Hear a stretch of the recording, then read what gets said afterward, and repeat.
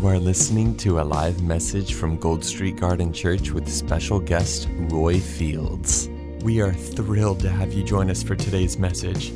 Our prayer is that you would see Jesus clearer than ever before, and your desire to know him personally would increase in Jesus' name. Amen. For more information about the church, you can go to goldstreetgarden.com.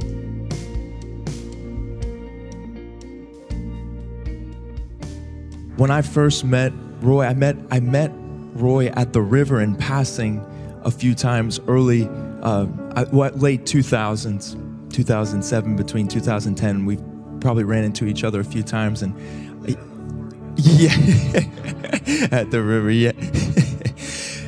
I had the beautiful privilege of when Roy was leading worship at the Lakeland Revival, which was so beautiful. The worship was so powerful.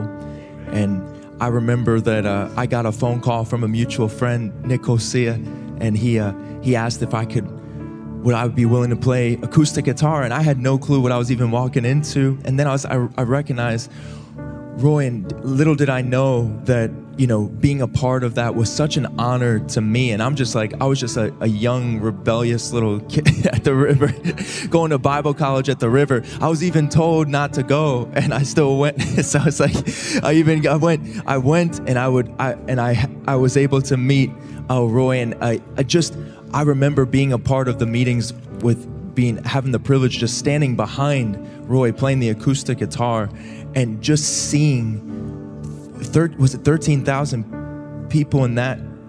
It was people just crying out. It was the closest thing I could imagine to heaven, angelic harmony. It was so amazing, and I was just taking it all in.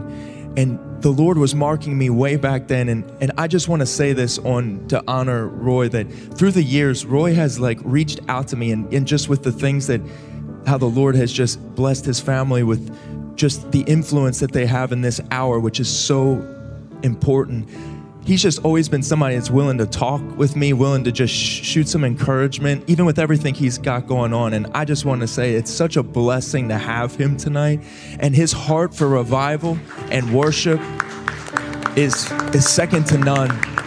And I really believe that what the Lord's doing in Gold Street Garden, when I got to talk with him earlier this year, I just really felt it on my heart. If you were willing to come, we would love to host you and let you share, pray for everybody, lay hands on everything that moves, whatever you feel led to do. So we are so honored to have him.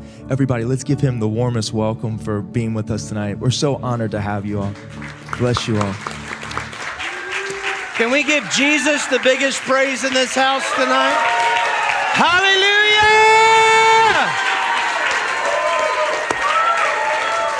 Come on, take 15 seconds and shout, hallelujah!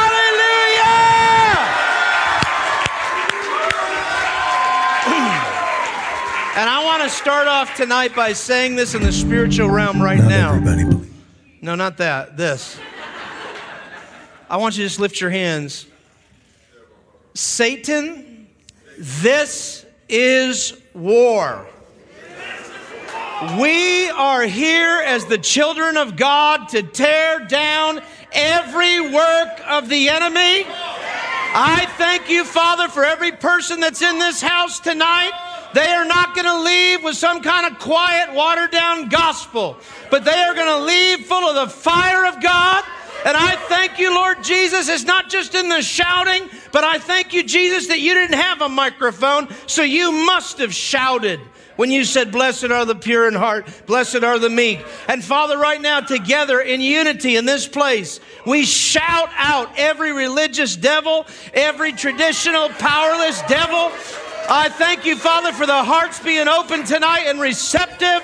And I thank you for your fire burning out everything that tries to come against a child of God in Jesus' name. And all God's people said, amen. Hallelujah. You may be seated. That's my introduction. Woo! Oh, I forgot my mask.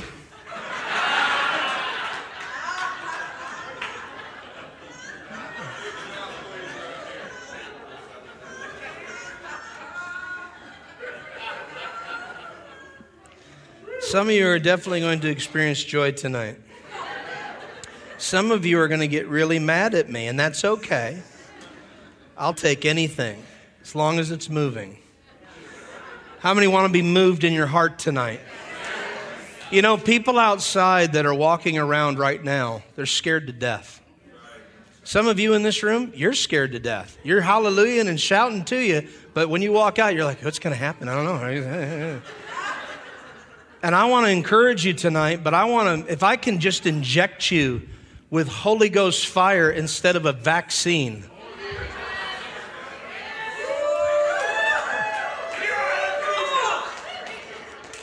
I got one vaccine. It's called communion. When I take that cup of communion, the blood of Jesus, and I eat that bread of Christ, I don't need anything else in my body. That's just me. Now, you might be seeing me go, why are you limping around? Well, because I have a healing ministry. I do. We're going to kick you out, devil. And if I get hurt on the way, that's fine. Now, what happened yesterday, I was mowing my lawn on my zero-turn mower. And I know, it's a rough life for us in 2020. And anyway, I sprayed it down with water, and I was wearing my rubber Crocs, and I've worn my Crocs for so long, I have no tread underneath it, so it's just like a slip and slide, basically.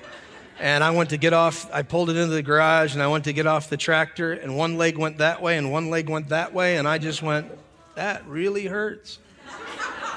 And so I've got a big bandage on my knee, so I want all you Holy Ghost evangelists and healing ministries, lay hands without laying hands while I'm speaking. You get what I'm saying? Just pray for me. Yeah, because maybe in the middle of the sermon, I'll just bend. That'd be great. So don't focus on that, and I don't care if that messes with your faith or not. It doesn't mess with mine. In fact, after I got up off the floor, I walked around. I said, "In Jesus' name," and I stomped my foot on the ground, trying to make it hurt worse. I think that's why I'm in this condition at the moment. But anyway. I want to share a couple things with you tonight. First of all, I want to say thank you so much for inviting us, Dominic, you and your wife, and right here at this church. This is amazing. I remember when I first met you, I know we met in passing, but I really got to know you in Lakeland when I got to turn around, and he's playing this acoustic guitar, and we had about 10,000 people a night, and it was in the arena in Lakeland, the Lakeland Arena.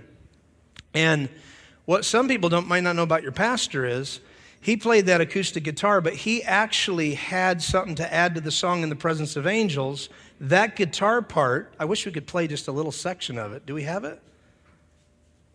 No, if we don't, it's okay. But it's like this. No, just kidding.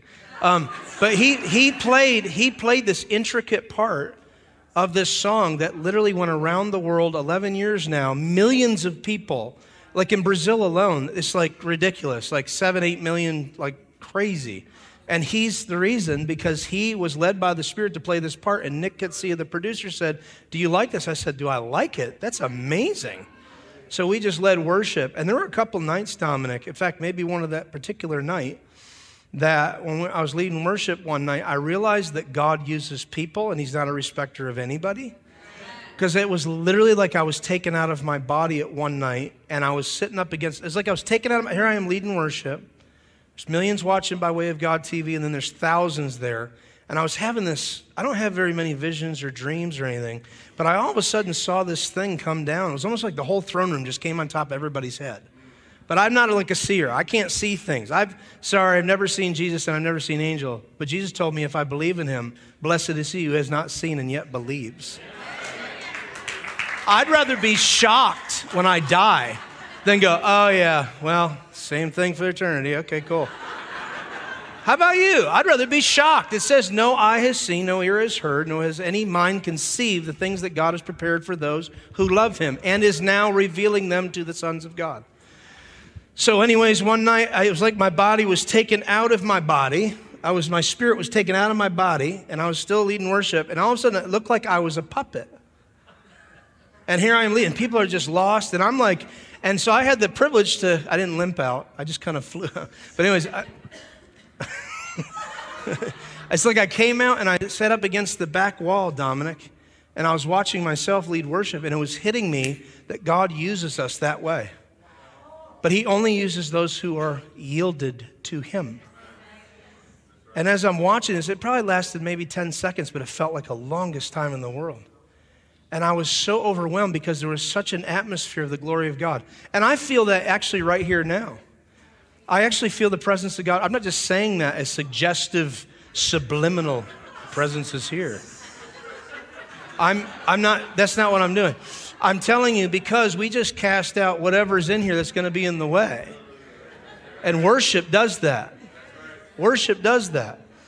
And then I felt my body, my spirit went back into my body, and it was like, I went like this, and I was like, what just happened?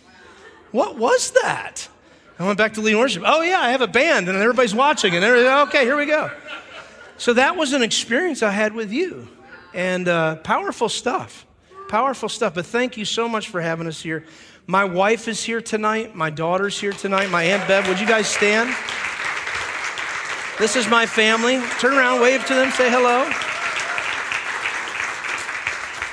We led worship one night, and my daughter was singing with me, and I was leading, and David was behind the drums. And this particular night, I'm letting you into my world a little bit, and then I'm going to get to the word, but I saw the anointing come on my son. And it was a big moment that night, wasn't it? That was a real moment. You know, my son, he doesn't fall out for anybody. Why? Because we've been around to 42 countries all over the world in revival meetings everywhere, and he knows the fake from the real. That's why. He knows what mom and dad are like behind closed doors. We have bad days, we have good days. He knows when people are being real, when they're not being real. And this particular night, the anointing was all over my son, and I heard the Lord say, he now has the anointing that was on you. And I was just like, wow. And he came out of the booth and he came over and we hugged and everything. And I started to prophesy to him. My son just collapsed in my arms and laid out on the ground for 15 minutes. You know, it's one thing, you have a desire to be in ministry. You have a desire to do things for God. It's another thing to be anointed to do it. And you have to be anointed to do it or you'll burn out. You'll never make it. And I just saw that on him that night. The same with my daughter. Ever since she was a little girl, we were in the UK together. We did a 18-city stretch right after Lakeland, actually. Supposed to be there for 2 weeks. Turned into 2 months, and we ended up going from 5 cities to 18 cities. The moment we landed, 2 days later, everybody was asking us to come to their church, and they were packing out. When I say packing out, I mean there were like 800 people standing in a room only 2 hours before the meeting started. It's unbelievable. We got all the document and everything. It's awesome. It's inspiring. But my daughter was also anointed to do this. You know, we were going to let them do whatever they felt called to do, but that anointing has to pass on from this generation to the next. And, you know, you're talking about sowing seed tonight. This has nothing to do with money. This has to do with seeds that you have, children. You know, you're seeing, this isn't to pat myself on the back or Melanie on the back. You know, she homeschooled them their entire life. They wouldn't be able to be with us on the road unless she did homeschool. But it has to do with what do you do with the seed? You plant it, and you have to water it, and you have to give it sunlight, and you have to let it grow. And sometimes it grows up, you have to prune it. It's not an easy job. How many are parents here? How many of are parents here? You need revival. How many of you have had teenagers before? You seriously need revival. I don't know how old Satan was, but my guess is 15. When he got kicked out of heaven. Out! Get out! Out! This leg hurts right now. Get out of here! But the beautiful thing about it is it grows you just as much as it grows him. And you know, we're all children of God here. If you've received Christ as your Lord and Savior, you are a child of God. And he's always working on you, and he's never going to stop until you breathe your last breath. How many are grateful that God still works with us when he should have thrown us away a long time ago, and he didn't? And he continues to water that seed and bring sunlight to it and change our lives. And I've had this privilege now, you know, I'm turning 44 in November, to watch my 2 children grow up. You know, my daughter's 20 now, going to the River Bible School Institute there. My son is now graduated. He's finished up a couple last studies and stuff, and he's a drummer. He loves God. He works with a youth program that goes into churches and do youth skits and bring kids into the kingdom, and it's just awesome. It's just awesome. I love my life. I'm so blessed. And if that irritates you, I mean this from the bottom of my heart, I don't care. I am so blessed.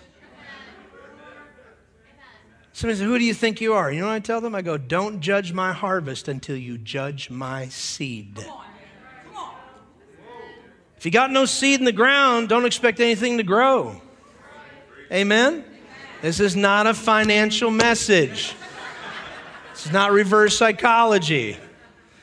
But my daughter sang, and she's now become a worship leader, and she sings backup, and she plays piano, she's recorded. We got so many great things ahead of us that we're looking towards. And that's just been awesome that our family's done that, because I came from a broken home. My parents were divorced when I was age 2. My mom had a miscarriage, then she had me. After she got divorced to my father, she got pregnant again, lost a stillborn child, got remarried, married a godly man who loves the Lord. They just celebrated 26 years right here in St. Petersburg. Pretty awesome. But those are some hopeless times for my mother and I. It's like we've just been time warped by standing here right now. You think about it. You go back to some of the worst times you've ever had. Must not have been true because you're here. How many remember your worst night? Hopeless worst night. I'm never going to get through this. This is it. I'm done. It's over. Ah! For those in the back,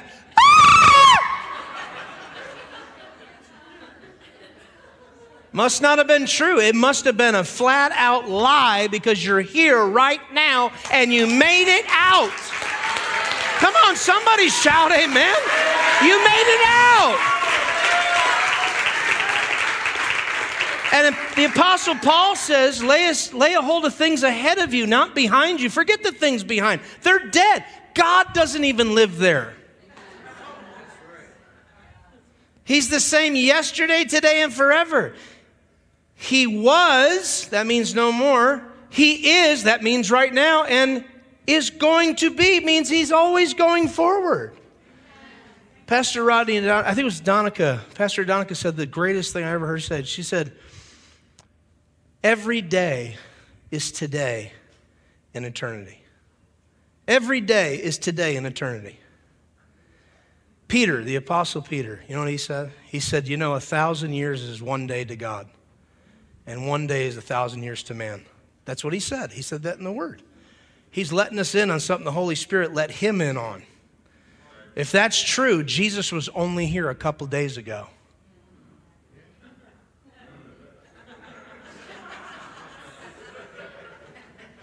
It's been a hard 20 years, man. Why don't you say what's really going on? I've lost my faith and I need to build it up again. Because that's what it really means. Jesus said many times, don't let the cares of this world weigh you down and pull down on you. Keep pressing forward. Keep moving ahead. Oh, Corona, Shimona. Who cares about Corona? Oh, I felt a bend. I won't do that again. Not for the next 10 minutes.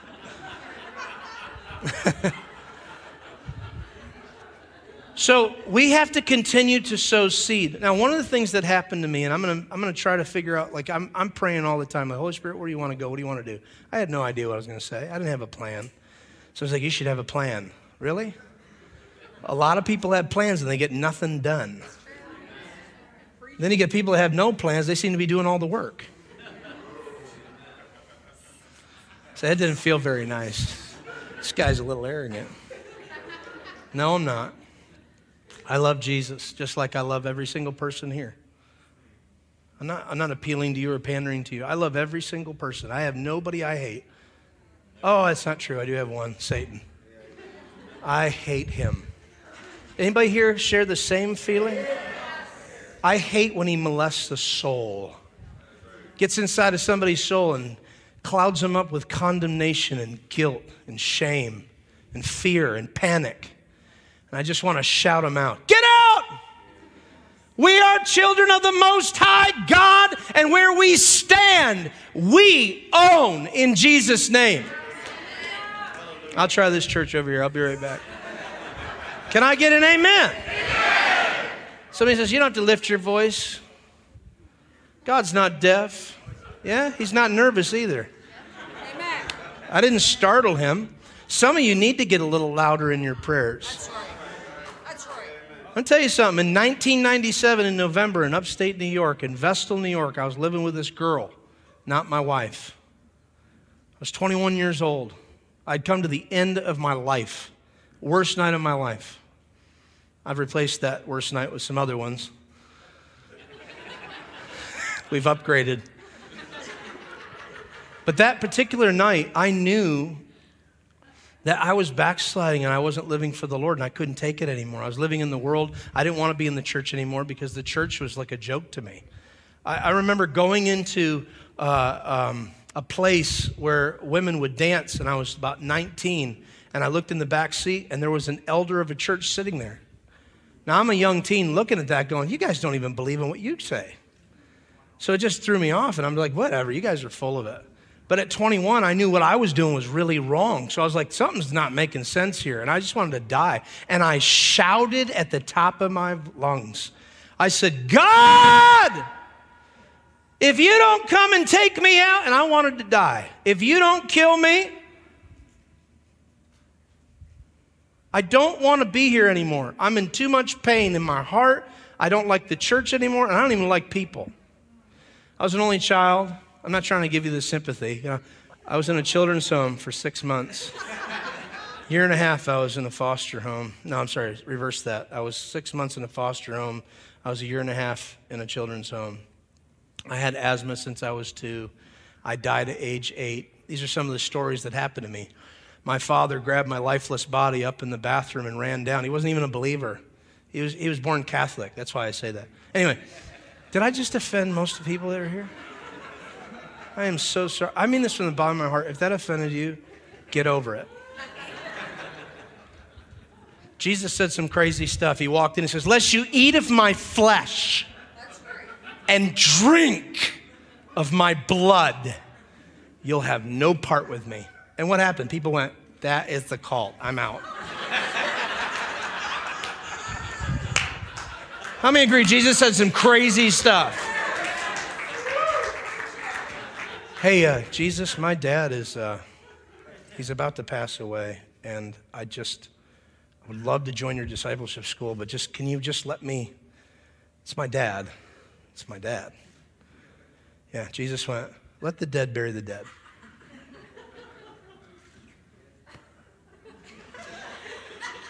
That is not very nice. You could have said it a little bit sweeter. Jesus said crazy stuff. That's right. One time, Jesus is talking to these people, and they come up and they go, hey, Jesus, your mother and your brother are here. He goes, my mothers and brothers are those that do the will of my Father. These are my brothers and brothers. Did you just diss your mom? And your bro? Bruh. I don't think they said that back then, but anyway. Everybody say, Jesus said some crazy stuff. But if it's the will of the Father, I'll go crazy. Now, did you mean that? How many meant that? If you meant that, give a shout and say, I mean that. I'm not joking. All right, well, then you signed up for a crazy night. Oh, we got one. No, I'm just kidding. I'm just kidding. I'm kidding. I'm kidding. I'm joking. I'm joking. She's like, I'm out of here. It's got long hair. 1 Corinthians says no long hair. You got to read the end. It says it's not a shame. It's not a sin. It's a shame. It's a shame it's hot in here tonight. Aren't you glad you're not going to hell?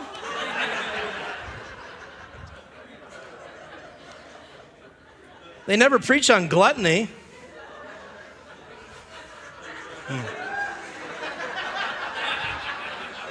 I could wipe out a whole deacon board with this thing.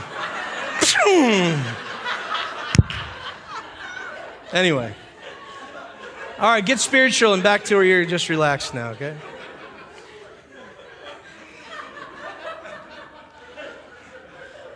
You guys need joy in your life, man.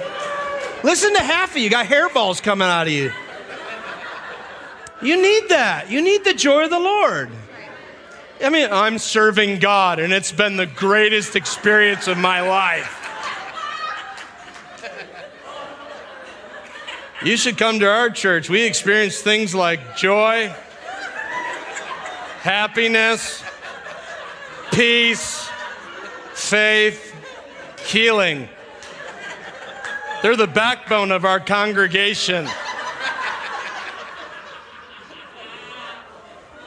You should get baptized tonight in lemon juice, prune juice, any juice we can find. Because most people are full of religion. I hate to say this, but revival can become a religion too. I never thought you could ever say that, but you could all of a sudden make a religion out of revival. You think just because you do the same thing over and over and over again that it's going to work. No, the Holy Spirit will change it up on you. Not this time. We all learned from Moses, didn't we? Speak to the rock, Moses. That's not the way we've done it for a generation, Lord.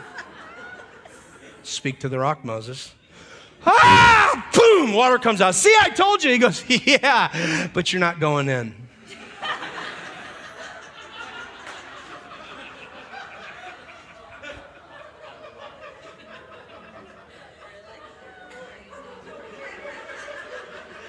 No speaky, no walkie.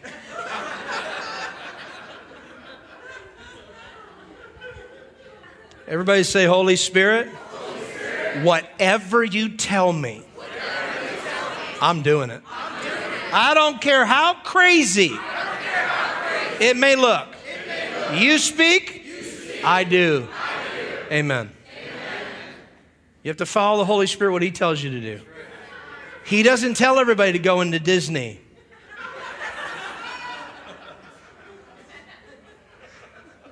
And take your mask off. And be approached by 9 Chinese communistic police state staff. Sir, put your mask on now! Hey, Pacino, I'm bleeding from my ears right now. Are you asking me? Anyway, not everybody's called to that. I'm not justifying what happened to me. You have to follow the Holy Spirit, whatever He tells you to do. Not everybody is called to certain things. John the Baptist, guys. He's the son of Zechariah, who's a priest in the temple. The priests in the temple wear nice outfits and go in and do really spiritual things. You know what I'm saying? And who's John the Baptist? Where's your son? Well, we're actually, to be honest with you, we're a little ashamed of him. Numbnuts. He is, So your son going to college, becoming a rabbi? No. He chose a higher calling. Did he? What did he choose? He likes locusts. It's like a vegetarian kind of. Apparently there's some form of zinc inside of a locust or so. I don't know. He's in the sun a lot, you know. And he wears camel hair.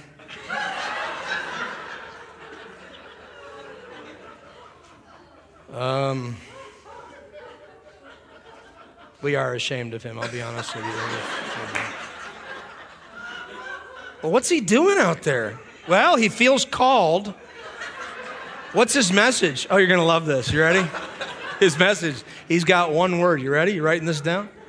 Repent! Could you say that in my good ear? That's his one message? That's his one message. Yeah, people make fun of him. But he was the one that led the Lamb of God to come in to take away the sins of the world. Don't make fun of some of these homeless people. They could be the next prophet, and you're making fun of them just because they're out there going, I don't want to. They could be fighting off hordes of demons for that city. You don't know. You don't have a clue. You're like, oh my gosh, get a job, seriously.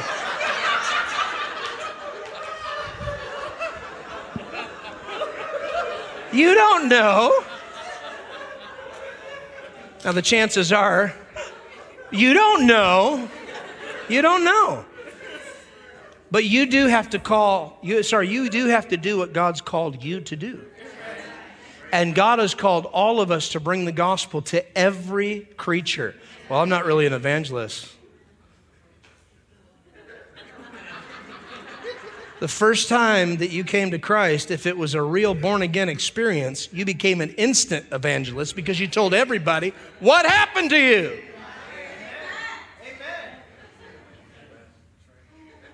Your faith was this high. Somebody had a headache. You're like, don't worry about it. I'll pray for you.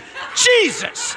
And the guy's like, my headache's gone. You're like, I know, I'm saved. Dude, go do it to somebody else. Come on. Hallelujah. Yeah, right?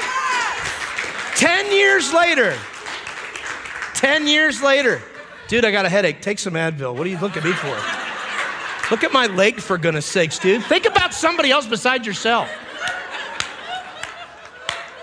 Now, I know that's funny, but that's what the church is starting to become. And you know what? When you don't let the Holy Spirit run inside of the house will shut down. If you're embarrassed of the Holy Spirit and how he moves, he just shuts down. And he moves somewhere else to find somebody else that will let him move the way he wants to. Let's be honest, people have become ashamed of the Holy Spirit the last 10 years. Because they think it's goofy for somebody shaking on the floor. I was in the Brownsville Revival back in 1996, where 4 million people came to Christ and 400,000 gave their life to Christ. And people that were on drugs and alcohol and their marriages were wrecked. And Playboy bunnies came and congressmen came and dignitaries came and got on their knees and wept and asked God to forgive them for their sins. And glorious heart changes happened with people. There were 2 Playboy bunnies. You know what that is? There's 2 women that would be nude in Playboy or whatever. They came to the meetings and God got a hold of them and they started convulsing and it looked really awkward and weird and their blonde hairs everywhere and their bones were popping against the cement on the floor. And a lot of people would look at that and go, oh my gosh, it's so weird. But the pastor of that house walked up and says, hey, sweetheart, what happened to you? She goes, I don't know. Her mascara is all messed up. Both of them, their mascara is all messed up. And she goes, I don't know. She says, all I know is I feel like the devil has left me finally. And people want to make fun of people shaking on the ground. I pray that more shaking takes place in 2020 again, that God would shake the devil out of us. Hallelujah. It's almost like the spirit of Jezebel is coming in the church to take the voice of the leaders and the voice of those that have authority and walk in authority and take it away from them. But I'm telling you right now, in Jesus' name, 2020 is just the beginning. The enemy overplayed his hand. He shouldn't have gone so far. There is a flood coming back. And I'm telling you right now, it's going to shake everybody. Everything is going to be shaken in Jesus' name. Somebody says, Roy, are you angry? No, I'm excited. I'm happy. Of course I'm angry, but the Bible says be angry and sin not. Haven't sinned yet. Yeah, but the Bible says anyone thinks they haven't sinned have already sinned. You are a religious devil. Sit down and shh. www.shh.com. .au if you're in Australia. Listen, the church has lost their voice. Everybody's become quiet.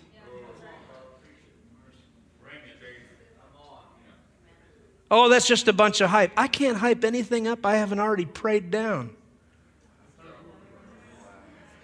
Hyper grace. I get a little hyper when I think about the grace that God has on my life.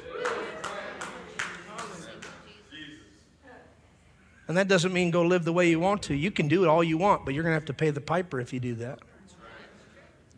You make a doorway into your soul, the enemy's coming in, he's going to mess you up, especially Christians, because you got a lukewarm life. You have to turn and repent. I look at it like this. When you first come to Christ, you are a sinner saved by grace. But once you've been born again, you've been baptized and sealed with the Holy Spirit, you become a saint saved from sin.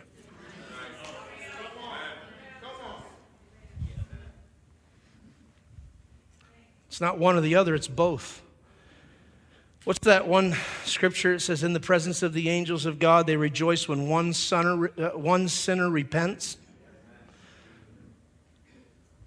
But once you become a son, which is Jesus is not just our Savior, He's actually our brother. There's a song it sings, it says, you're my friend and you are my, even though you are my king. Why do people miss that? Do you realize that Jesus, the way He called His disciples, is He went and grabbed everybody that was a Jew, but He grabbed all different kinds of personalities. Doubting Thomas, the lover John, Peter the zealot. I think of Peter like that. He's like, when my mouth opens, something's coming out. And God loves Peter. One moment He's like, Peter, what's everybody saying that I am? Well, they say you're a teacher, you're a prophet, you're Elijah returned. He goes, yeah, but what do you say? He goes, I say you're the Son of the living God. He goes, Peter, blessed are you, Simon Bar-Jonah, for flesh and blood have not revealed this to you, but my Father in heaven has revealed this to you. Isn't that powerful? Peter, Mr. Foot and Mouth Disease, got that revelation. And yet, it was like the way it's written and read, it's just days later or maybe a week later, Jesus is like, I have to go into this place and they're going to kill me. He's like, no, I'll stop it. He's like, Satan, get behind me.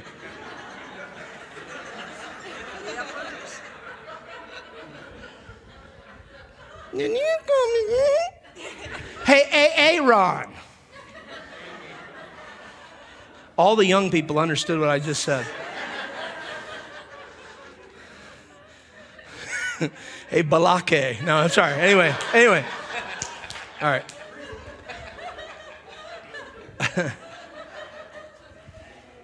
What am I saying? Jesus, the way He picks His disciples is He went and sowed seed and He picked the ones that the Holy Spirit told Him to pick. He already had the Holy Spirit because He was baptized, and then He went directly into the wilderness for 40 days where Satan bombarded His flesh mind and tried to convince him, you're not the Son of God. Nobody's going to stick around for you. They're going to reject you anyway. You ain't got nothing. Show me if you got something. Make a miracle. You want to eat some bread? Make the stone into bread. Do something. Come on, Jesus. Mister, you're a child of God. You're the one who's saved. You're going to save everybody. Come on. And he pounded on Jesus for 40 days. You're nothing. You're condemned. You're this and that. And Jesus is like, nope. He just spoke the word. Man will not live by bread alone, but by every word that proceeds from the mouth of God. The devil's like, all right, I'll be back. I'll be talking again. He comes back around. Hey, why don't you throw yourself off this cliff? Everybody would see a miracle. You know what Jesus said in that moment that the devil never picked up on? Jesus revealed his identity, and the devil is so lost in his own mind, he didn't even hear what he said. Think about it. Cast yourself off this cliff. What did Jesus say? Do not tempt the Lord thy God. Excuse me, I thought you were just Jesus, the Son of God. He said, thou shalt not tempt the Lord thy God. Who is Satan tempting? Jesus. Who's Jesus? He's a man. He's just a man, by the way. He came as a man. Somebody says, no, he is divine. But here's the part that he wasn't completely divine because of this. Listen to this. Don't let me lose you. It's not heresy. It says he grew in stature with men and with God. Why does he have to grow in stature if he's so divine? He came as a man like you and I, and then he knew what he was called to do. He was the Son of God to set a template for the rest of us that many would come into the kingdom. Come on, come on. I'm not saying come on because of this. I'm saying come on because are you getting that? You understand what I'm saying, okay? How does he choose his disciples? He goes and gets these people that they're run-of-the-mill people. They ain't got much going for them. All of them are disqualified for ministry because all the young boys, first of all, they learn the Torah by age 10 or 12. Middle East, they're in the rabbinical training and everything. Everybody has to learn the word. They meditate it, they eat it, they sleep it, they drink it, they walk it. And he goes and picks these guys that are running the mill. And they see this rabbi coming up. Somebody says, how do you know if he was a rabbi? My first clue was they called him Rabbi.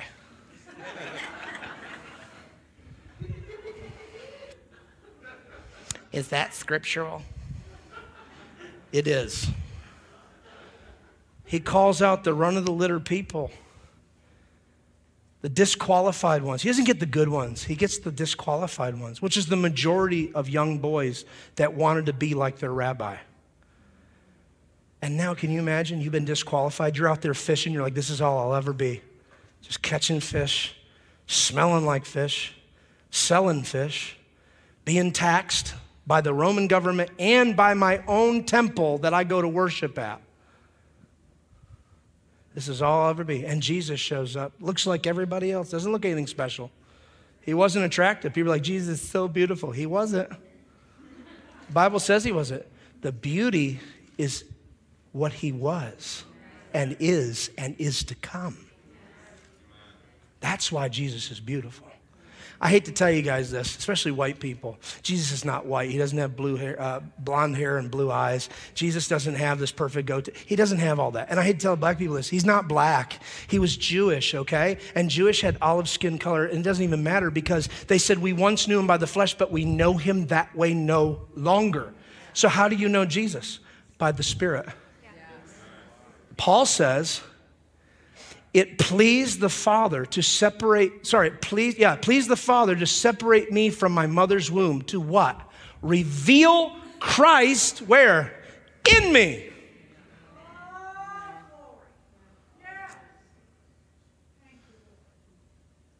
Everybody's looking for a statue or stigmata or some Mary to cry or something or some sign. Jesus said, no sign will be given to this wicked, perverse generation except this, that the Son of Man will go into the ground. 3 days later, come back out, just like Jonah in the belly of the whale. You know Jesus by the Spirit because he shares himself with you. He reveals who he is to you. Somebody says, I saw Jesus. I'll be honest with you. I don't doubt that some people saw Jesus, and then I completely doubt some people that say they saw Jesus. Because if you look like Jesus, if you saw Jesus, why do you look like hell? Oh, he said hell. Okay, H-E double hockey sticks. Hey, the Bible says test every spirit. So Jesus picked the run-of-the-mill. These guys are disqualified. He's about to throw some seed out to everybody and find out who's going to take. And he knew exactly the ones that would take. He even picked Judas, knowing full well that he's going to betray him. And he'd be held over to the man in perdition, right? So Jesus calls the disciples. Now watch this timeline. He calls you as a disciple, which means what? It's the root word of the word disciple is what? Say again? Not a word that's popular in 2020.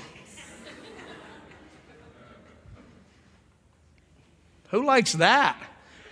You don't know the Father until he's disciplined you.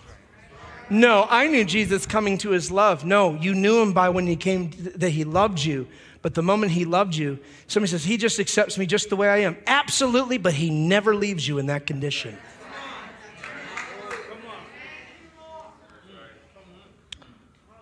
Turn to your neighbor right now and say, I think he's preaching. Turn to your other neighbor and say, praise God he believes in breath spray. Some prophets don't. I got them all the time. Brother, I have a word for you.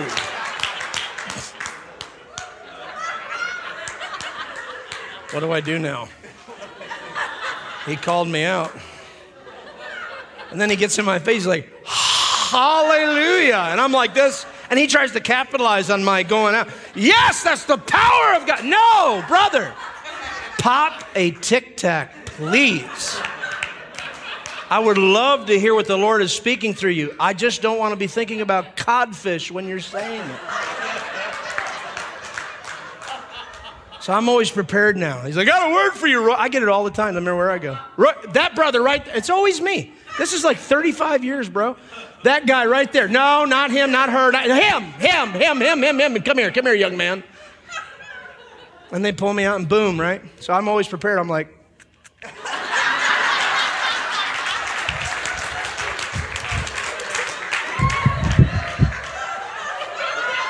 Bring it on. I am ready to receive. Come on, praise God for breath spray.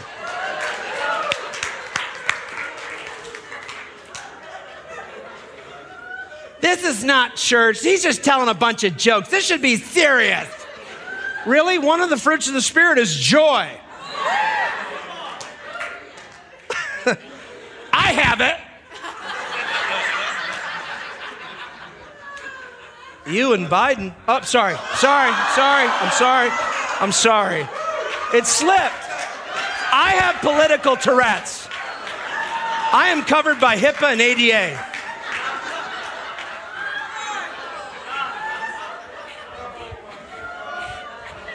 Could you imagine if the fire of God got onto Trump? I have the best fire you've ever seen.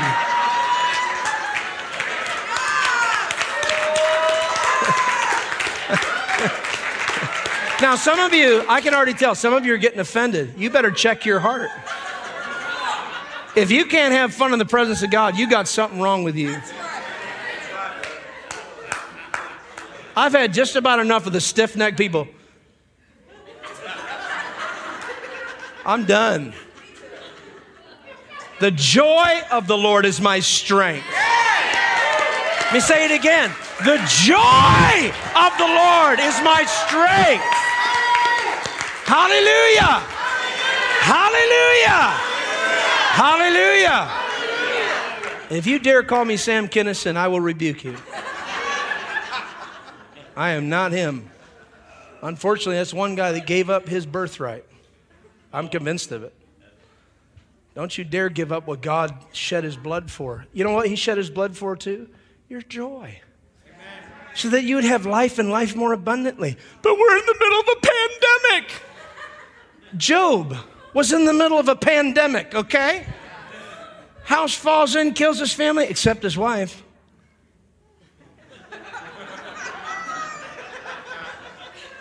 Was that strategic? He lost everything. Don't worry, I left his wife. All right, come back to what I was saying about the disciples. How did Jesus pick them? I want to show you tonight, and I'm going to get the scripture here. You said that 20 minutes ago, right? I know. Jesus picked them as disciples. This is how every believer that comes in the kingdom should go back to their basic principles, and you'll watch everything that God will work out in your lifestyle, okay? Disciple means to what? He says, come unto me, all those who are heavy burdened, I will give you rest. My yoke is easy, my burden is light. What is he saying? The burdens that all these leaders at your former church right now have given you, or the synagogue at that time, they are burdening you. They are loading you up with all kinds of stuff. Come with me, I'll lighten your load. But then after he lightens the load, what happens? He starts to deal with their heart. Amen. And he starts cutting with his words. Oh, you of little faith. Yeah, he did say, blessed are the pure in heart, blessed are the meek. You know, we found out the word meek means? In the Greek, it actually means to basically, it has to do with cracking a whip on a horse to break him. That's meek. Because every single one of us was born with a dead spirit that was a part of this world. We were all sons and daughters of disobedience. And we needed a father. Yeah, but I was abused as a kid. I don't need anybody whipping me. No, you were abused as a kid because Satan wanted to do that to you to get you hardened in your heart so you wouldn't come to God. But then once the Lord loves you into it and you start reading the Bible, have you ever read the Bible like this? You have different emotions when you read the Bible, don't you? It's not always wonderful. But you know what you do? You go to all the wonderful scriptures and you never touch the other ones. You're not reading the full gospel. I want the full gospel, not the ones that just make me feel good. Amen. And you know what? This is what's causing a malnutrition in the body of Christ is we're only reading the good stuff, not the bad. Read some of the bad because the bad is meant to be dealt with. Thank you. It's meant to be dealt with in your heart. If he doesn't deal with it through his word, how else is he going to deal with you? He cuts and slices in places that no man can go. So disciple, root word is, but he loves you. This is why he's come, but he's got to show you the right way. You don't know the way to the Father. Only Jesus knows. How did Jesus do it? Boy, that was a disciplined man. Prayed without ceasing. One time he's up on the hill praying, comes down, they're sleeping. He wakes them up. Guys, they're going to kill me. Don't you even love me? Can't you discipline yourself a little bit to wake yourself up to pray on my behalf? Are you so self-centered that you're thinking about yourself instead of me because you're tired, because your body is tired? I'm going to die, and I'm only here for a short time. Why are you so selfish? Why? You know how many times that happens? That was a rhetorical question, but not really. How many times did it happen? That means you've been reading the Bible. 3. Came back. Again and again and again. Why? Because the flesh is weak. The spirit's willing, but the flesh is weak. Why am I here tonight? To give an injection into your soul. Your spirit, if you gave your life to Jesus, is exactly like Jesus himself. Perfect in every way. You know, I know we've gotten accustomed to, I'm feeding my spirit. It's impossible for you to feed your spirit. It means that your spirit is lacking something. So the Holy Spirit gave you a malnourished spirit that you have to keep on feeding. No, you need to fill your soul. Jesus said, if a demon is cast out or the spirit of man goes out of a man, once he goes out, he comes back searching, and if he finds the place empty, what is he talking about? He's talking about your soul, not your spirit. Jesus didn't give you a junior Holy Spirit. He gave you the Holy Spirit. And he gave you the Spirit of his Son. That's what it is inside of you. And so if you don't fill your soul with the Word of God, meditating and praying and singing and not being religious, but just having a relationship with him, the demons come back and they bring 7 more. And if you have not filled that soul of yours with the Word of God and worship and all the things that God has given us such an amazing tools to keep ourselves going while we're here on earth, then the demons come back, create a stronghold, and now it's harder for you to get set free from that. How can you fight a battle when you got no ammunition? That's why all the church is locked down. Oh, it is. Nobody had any ammunition. I mean, some of the greatest, largest churches shut down and have still not opened up. And the world, you say that, but the world looks at us and says, do you believe in what you believe in? Why do I listen to you? You don't even believe what you believe.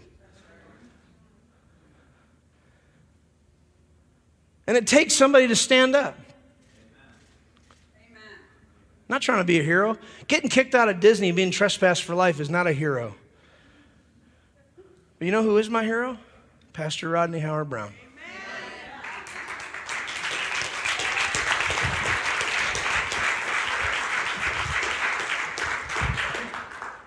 It took a South African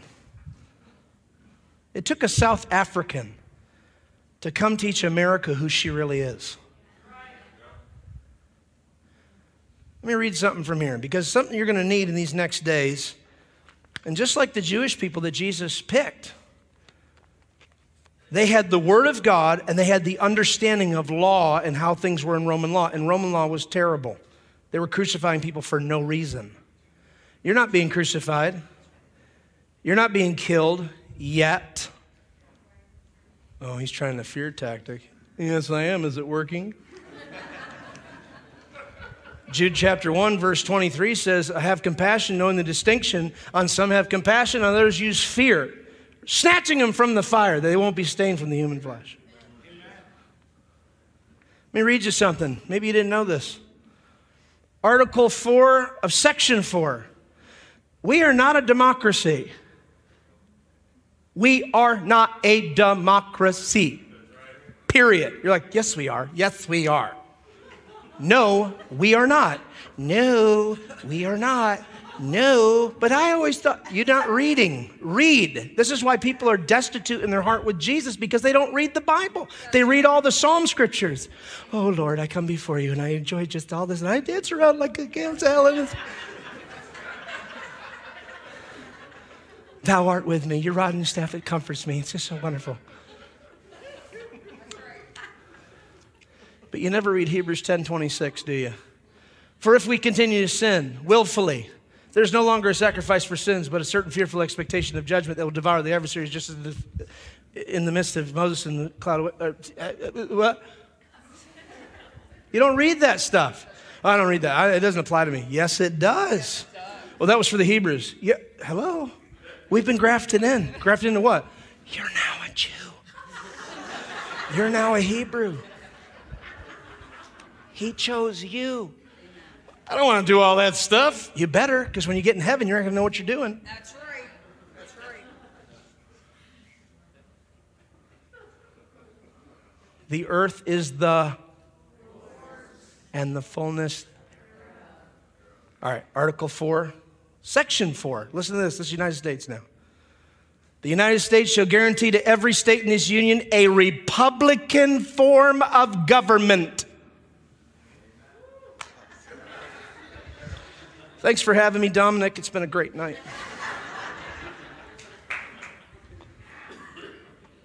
What form? A democratic form of government? No. A republican form of government. So we have a bunch of Americans that don't know the Constitution and don't know the Bible, and they don't know why they got shut down.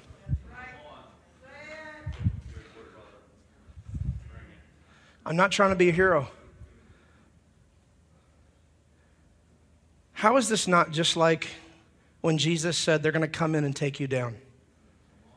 He told them. He says, they're coming in. What happened? 70 AD, the Roman Empire rose up and took Jerusalem over. Not one stone was left on top of each other. You don't think we're there now? You don't think that applies to us right now? Of course it does. You start being ashamed of the Holy Spirit. Jesus said, if you are ashamed of me before men, I will be ashamed of you before my Father. Roy, can we go back to that place where I was laughing just a moment ago? No. There's different things that God is trying to do in our lives. And he goes all over the place. And no, he just stayed. No, he doesn't. He goes all over. He deals with everybody where they're at. But there's one common way of doing things, and that is disciple. To make a disciple is not just somebody gets saved coming into your church. If you come into this church with Dominic as the pastor, you must allow him to disciple you and the other leadership to disciple you, which means you have to submit to some people's authority.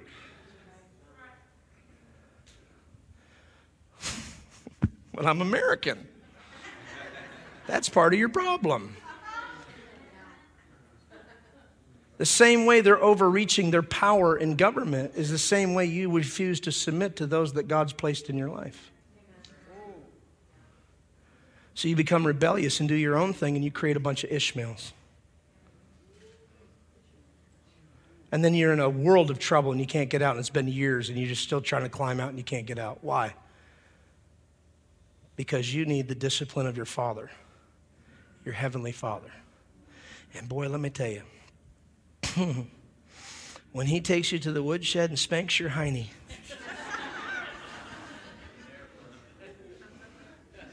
read Hebrews 12. It hurts for a momentary time, but it produces the fruit of righteousness. And not just righteousness, peaceable righteousness.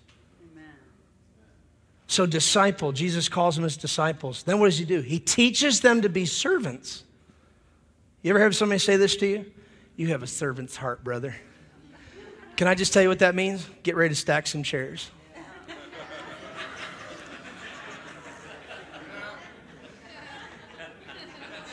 Sister, you have a servant's heart. Get ready to serve in the nursery.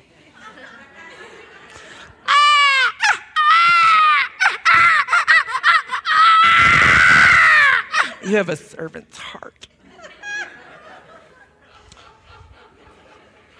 That's a normal baby, by the way. Normal baby. Arnold Schwarzenegger.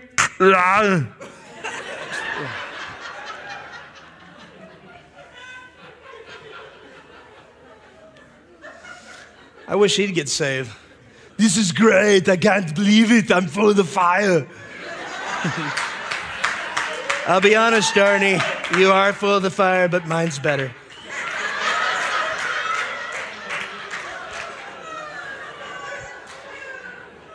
Is this a comedy show or is this guy preaching? I don't know. Would you listen to John the Baptist if he was like, crunch, repent? Okay, everybody say disciple. Discipleship means to submit to Jesus who has come and loved you when nobody else did. And when you first get in, you have these ulterior motives that, oh, everything's going to be lovely and he's wonderful, he accepts me, it's going to be great. But when these gentlemen, these men that God picked, walked with Jesus, they started freaking out. This dude's on the ocean and the place is going crazy and he goes, peace be still. And Peter's like, go away from me, I'm an evil man. Dude, are you okay? Jesus picked you, calm down. I'm an evil man, Jesus, go away from me. And Jesus is teaching Peter, you see how full of darkness you are? I mean, he feeds the 5,000. And they're astonished. And because of their astonishment, he ends up sending them out to the ocean where they go into a storm. In fact, it's almost written that way. He's actually upset that they're astonished at the miracle, because that's how full of darkness they are. And now he puts them out into a major storm, and now they're alone, and they see Jesus walking on the water. And Peter's like, Jesus! You know, Thomas is like, I doubt this is going to work out.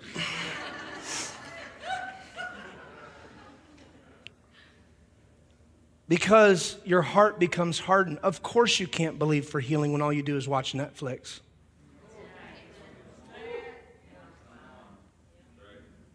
Of course you're full of sickness when you stuff yourself. Duh. Can I have a bacon cheeseburger? Let me have a large soft drink. Give me the large fries. And do you have that apple pie? Yes, ma'am, we do. Do you have a bag of insulin with that?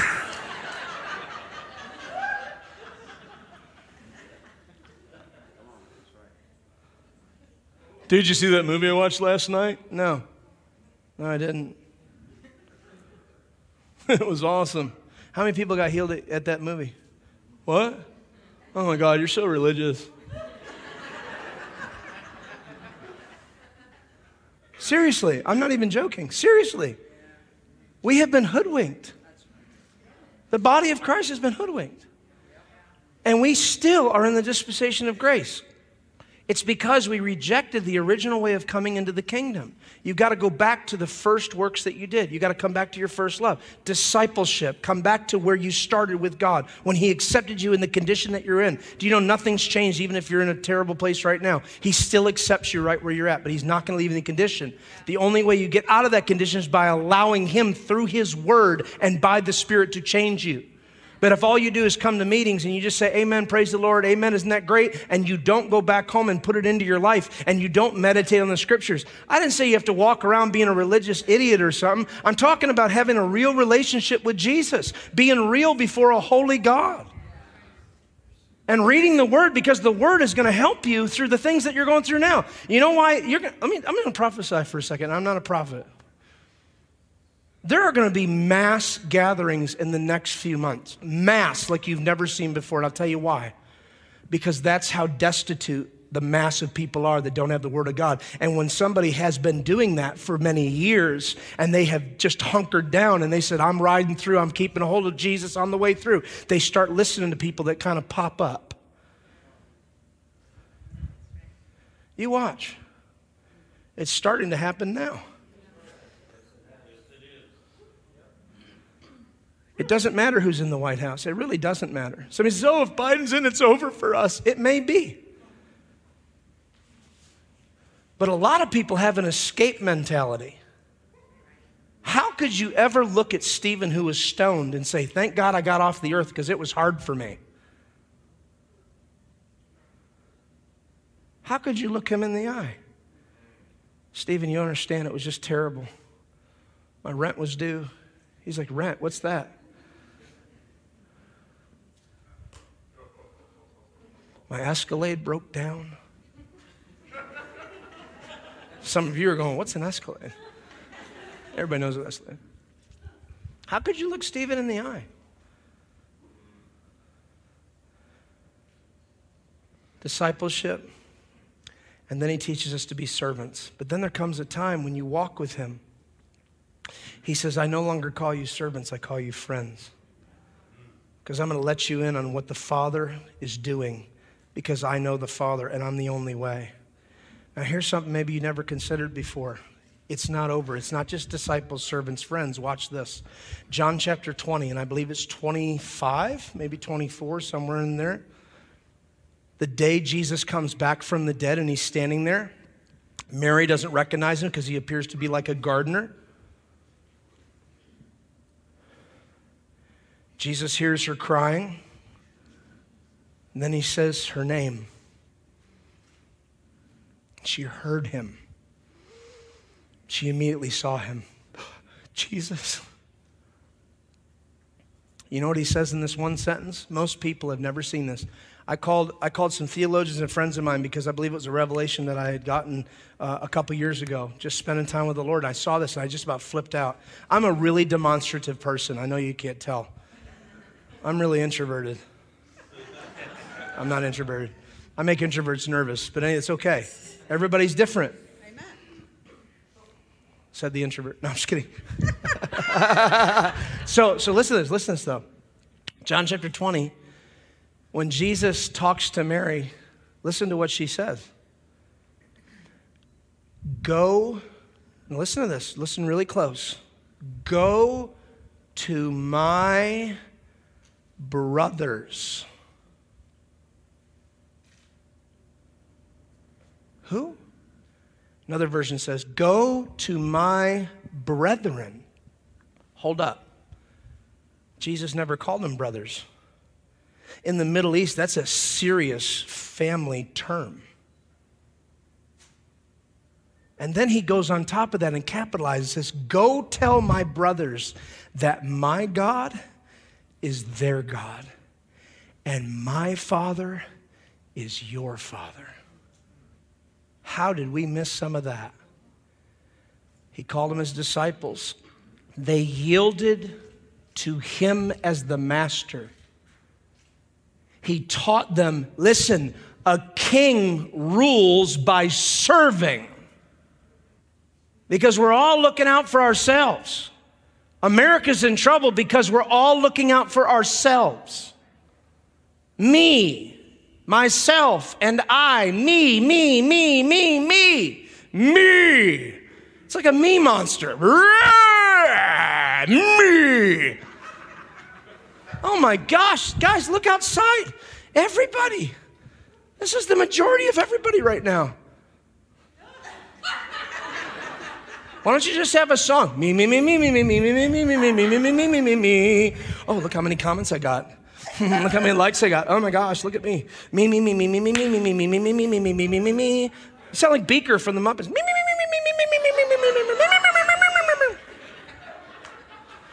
Dude, get a selfie. I call this blue steel.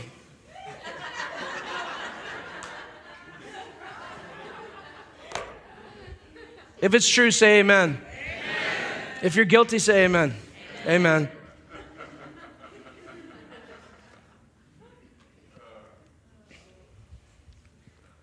Disciples, servants, friends, family.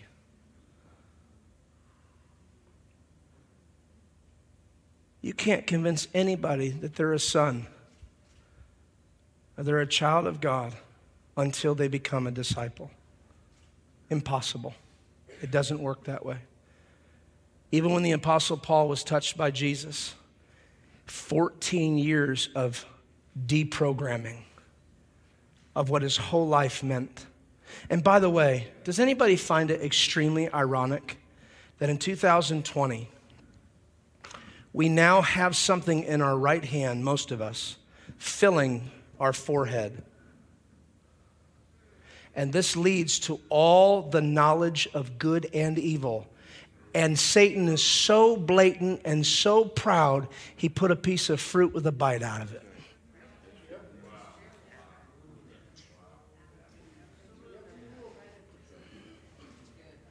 So he says, I have an Android, so you're a robot. Congratulations.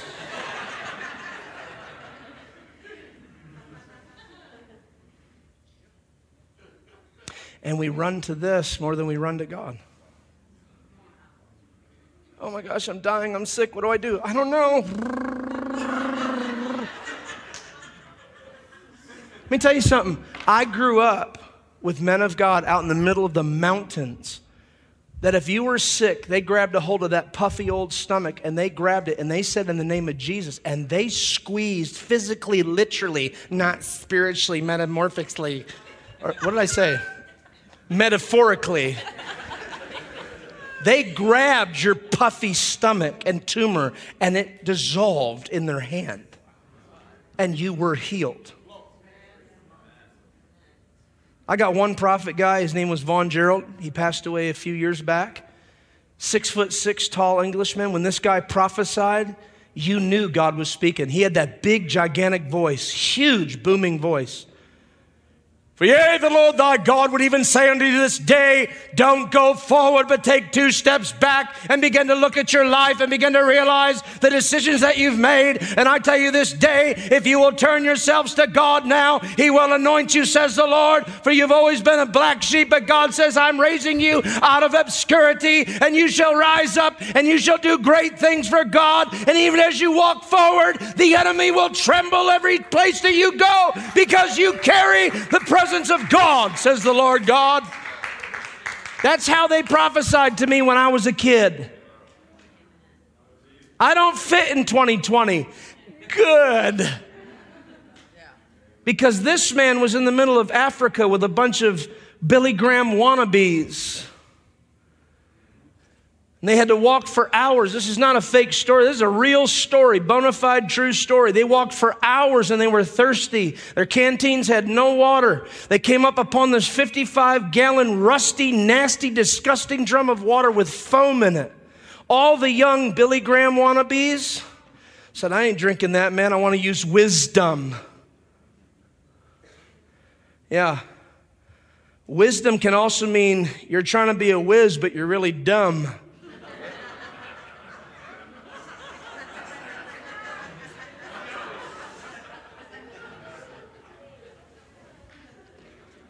That 6'6" Englishman says, it's blessed because I'm here. He took his canteen, he slammed it into the foam, nasty bugs, mosquitoes, rust, orange flakes coming off of the tin and everything. Give me a break. He puts it in there, he drinks it, his thirst is quenched. He's, thank you, I feel better now. This is a true story.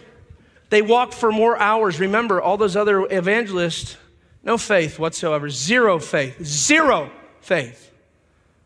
Zero. They walked for hours back to the hotel where they boiled the water. They all got their drinks. Every single one of those evangelists was sick the next morning because of the water that was in the hotel. I didn't grow around weak, pansy Christians. You have to fight this fight of faith. Some of you need to rise up. Well, I just don't want to really disrupt anybody because they're going to go straight to hell because you didn't want to disrupt them. What are you saying, Roy? Are you trying to cause anarchy? We already had the riots and stuff. No, that's not what I'm saying. I'm saying stop believing what everybody else is saying and get back to the word. Rise up, for goodness sakes. Come on, you say amen. How many feel challenged tonight? How many are actually receiving this tonight, okay? I'm not trying to give you a hard time, but if it's working, I'll keep going. No, I'm not going to keep going, but here's the deal. Everybody say disciples. Servants. Friends. Here's the end game. Family.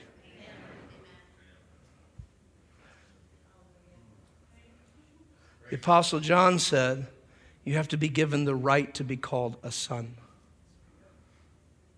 And Paul says, to just put that together in Hebrews chapter 12, if you have not been trained. Let's just look at that real quickly.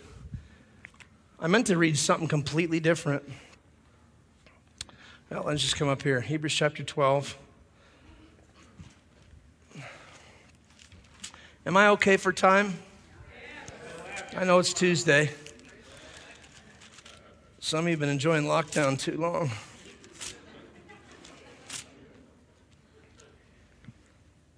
Look at verse 5, Hebrews chapter 12. Paul says this, my son, do not despise the chastening of the Lord, nor be discouraged when you are rebuked by him. For whom the Lord loves, he chastens. There's another word, it's disciplines. And scourges. Good Lord, I don't want that to happen to me. Yeah, you need it. We all need it. Yeah, but my father used to beat me.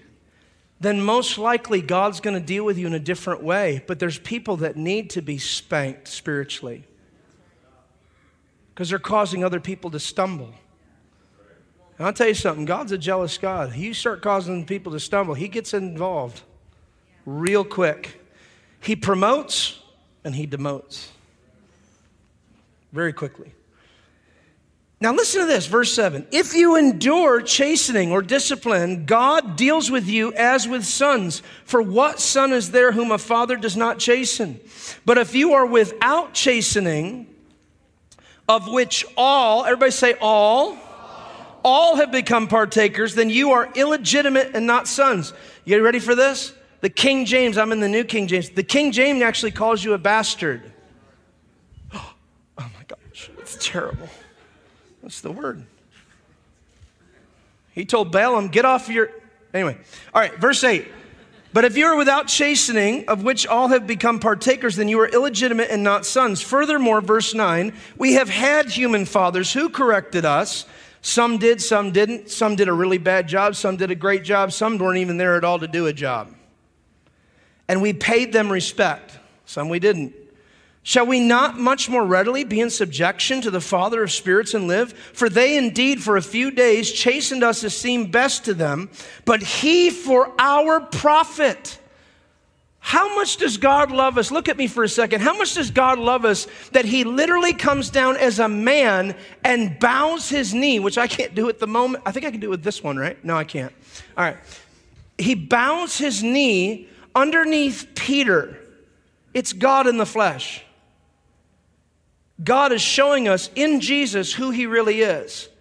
He says, I am Almighty God, but let me tell you what my nature is. Let me lower myself below my own creation and show you love like you've never experienced it before, and I'm going to wash your feet because that's how much I love you.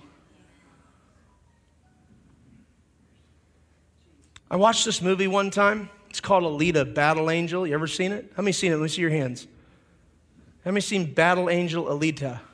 Wow, I'm the only one in this entire church. There's a line in this movie, and I'm kind of giving it away, which doesn't matter in this place.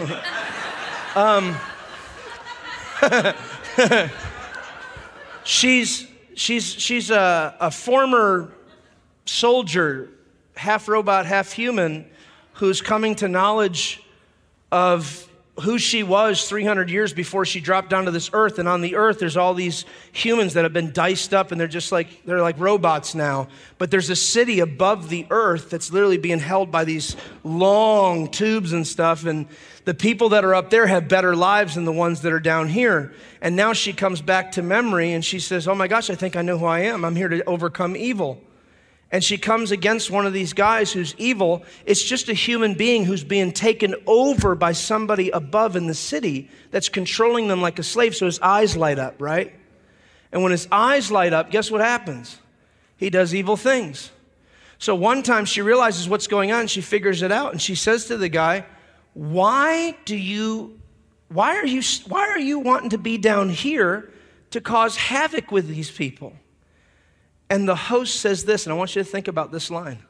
He says, I'd rather rule on earth than serve in the city above.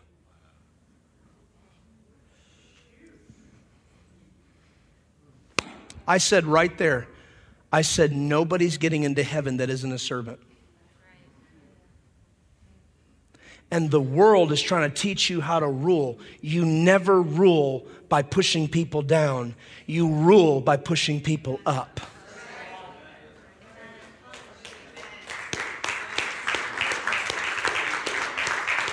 If God lowered himself, how dare any of us raise ourselves?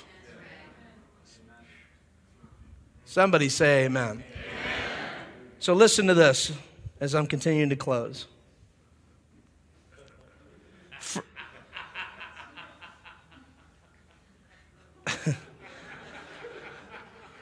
Furthermore, we have had human fathers who corrected us, and we paid them respect. Shall we not much more readily be in subjection to the Father of spirits and live? For they indeed for a few days chastened us as seemed best to them, but he for our profit. He's teaching us how to be servants for our benefit and our sake. It's all about us learning to love one another as we love ourselves. This is real. This is not just, oh, I know that, brother. It's the golden rule. No, listen by the Spirit. Everybody pray this right now. Say, Jesus, give me ears to hear what the Spirit would say, not my flesh. In Jesus' name. He is doing it for our profit. He wants you to take on his nature. If all you think about is yourself 24 hours a day, you are not Christ-like at all. Do you know how many people have been snuffed out in the last 6 months because they built their lives on nothing but a house of cards and the planet shut down in one day? I would love to come back, by the way. I really would. I would love to help you. I mean that from the bottom of my heart. Because I've done these big things and I don't even care. It doesn't matter to me. I just want to go where the Holy Spirit goes. When he asked me to come, I heard the Holy Spirit go. I didn't have to think about it. I don't have to pray about it. I don't have to get really before the Lord. No, go. Go. Yeah, but there's not that many people. There was 12 people, they rocked the world. 12. And they lost one. 11.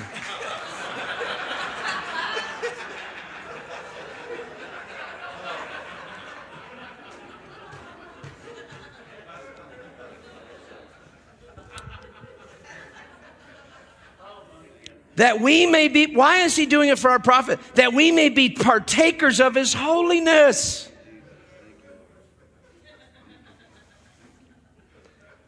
Now, no discipline seems to be joyful for the present, but painful, especially when your father applies the board of education to your seat of learning.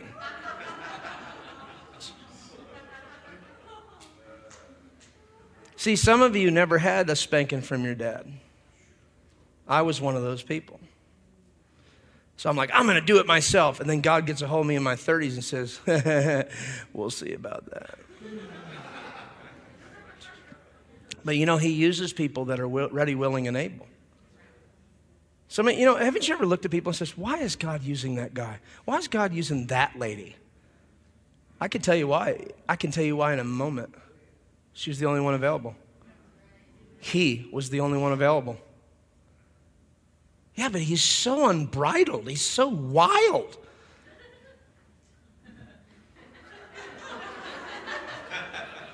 Can't he just tone it down?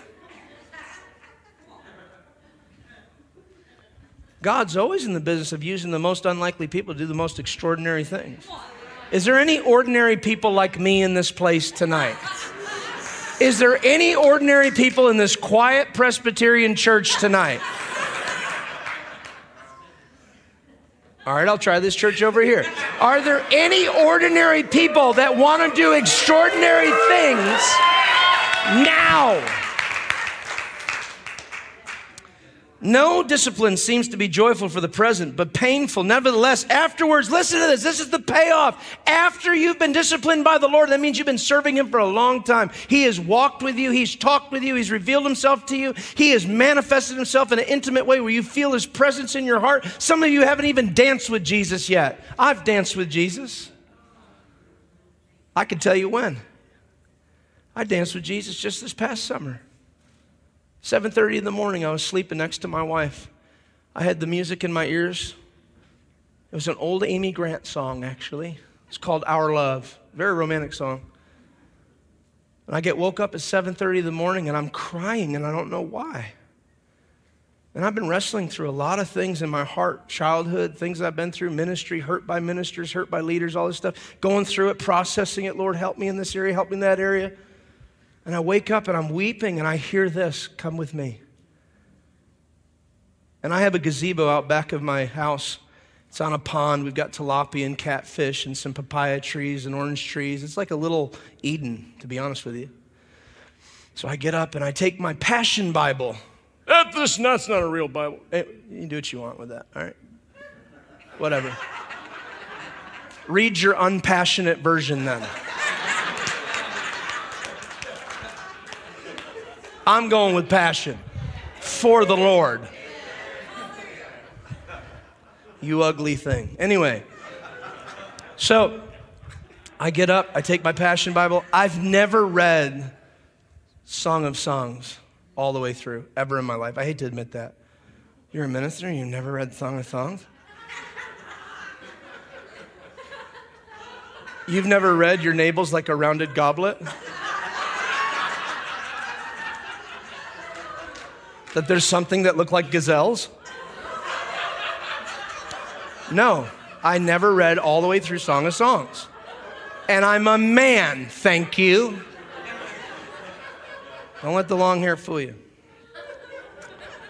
So I go out 7:30 in the morning, which is a move of God.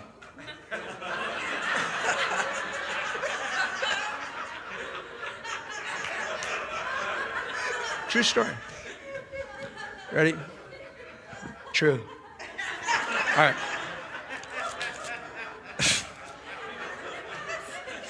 Hold on. Oh dear. This is a true story though. I walk out there and I open up Song of Songs and I start reading. It's 7:30, I'm all by myself. I'm a very demonstrative person. I'm a very movie-like person in the sense of I could just build an atmosphere kind of thing. And it's like there's a fog over the back of the woods and it's over the water and the temperature's perfect. And I'm standing there in my shorts and skibbies. And I've got this Passion Bible. Somebody says, thank you for the visual, Roy. I didn't need that. Not sure I can unsee that right now, but thanks. Now here's a true story. I'm not trying to make light of this. I danced with Jesus because in the first passage, I literally felt the deepest, holiest emotions I've ever felt in my entire life. It was this year. It was on the back of my porch there on that gazebo over the water. And I read the whole entire book. It's not that long anyway, but it took 2 hours. And I had to put it down and weep and cry and just lost myself. I was so in an intimate place with the Lord. I'm sorry I think in movies because this is part of my life, okay? How many remember the movie Cocoon back in the 1980s, 1990s, okay? Do you remember, and don't think of it in a bad way, but do you remember this, how these whatever beings came down and they shared themselves with a human? It was like their spirit came out and it just kind of like stood up here and then went and hit the guy and he's just like overwhelmed. That's what it was like for me. I'm on the back porch like a crazy man. I'm sure my neighbor's like, oh my gosh, Roy's at it again. Because sometimes I bow down in my front yard in front of the fountain. I'm just like, I feel like Daniel. I do, I feel like Daniel. I'm like, this is crazy, but I don't care. Right? You get overwhelmed and start speaking in different tongues. I mean, can you imagine people watching me in my front yard across the way? I'm shakaraba kosotarabam bremantera mando. Besikieterabad.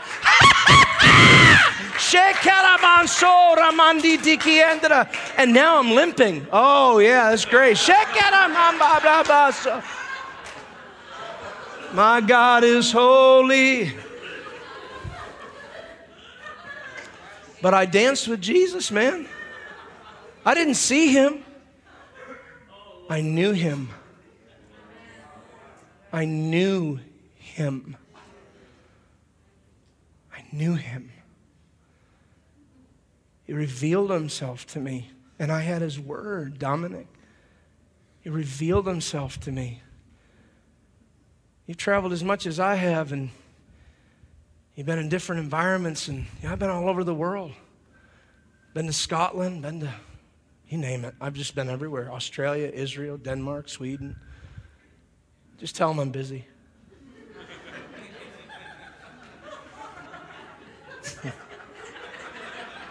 Let's finish this up.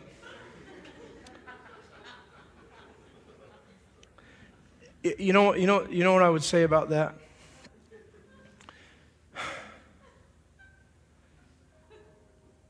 Really?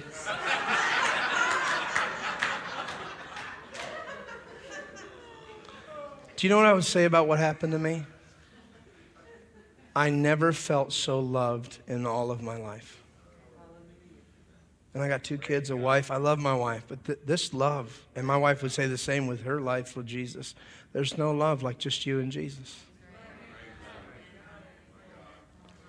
And there's a lot of people in this world, they have no clue what that is. He said it tonight. If you haven't experienced God, you haven't found him yet. It's true. God's an experience. Well, he's the Word. You know, that's right. He's the Word, but you don't have to be a jerk.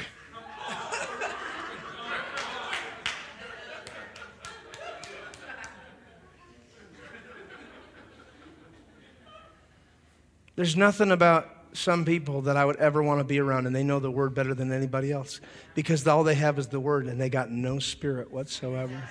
And I'll be honest with you, there's a lot of people got lots of spirit, and they got no Word, and the first storm comes along, takes them out.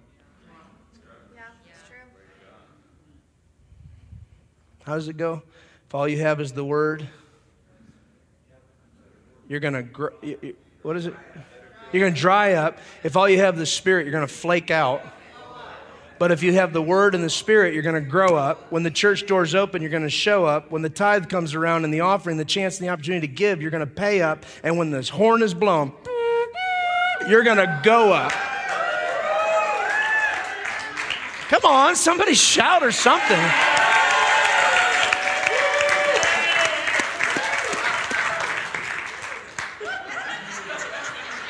Is Steak and Shake open? Because we need to stop.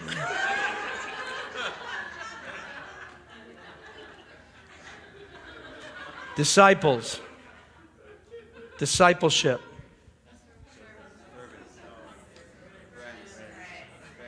What's the end game? What's the end game? What's the end game?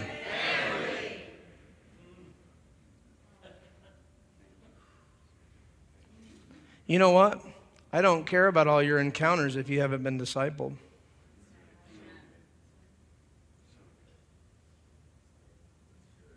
I don't care how big your ministry has grown if you're not a servant.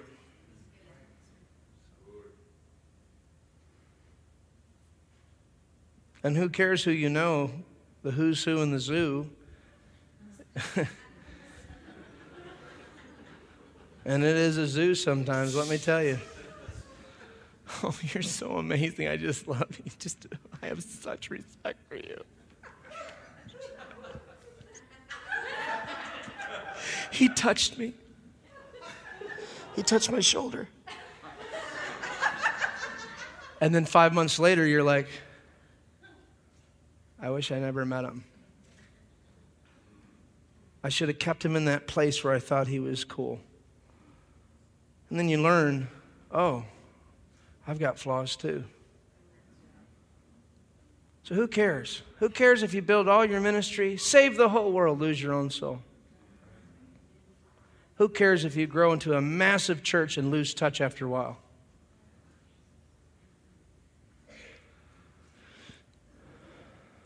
You have to be discipled, which discipleship means to become servant-hearted. So it's not about you. Think about Joseph. Joseph had dreams about himself. Hey guys, I got this great dream. I want to tell you about it. You guys were bowing down. It's weird. It was to me. What do you think about that? What are you guys doing, man? What the heck? I was just telling you my dream. Oh, how Joseph's dream changed from about himself to the things of the kingdom. And Joseph learned to lay down his own hatred and revenge because God had a whole plan set up. God had a whole plan set up that he never saw down the road to actually help the very ones that threw him into captivity. That's the end game. Family.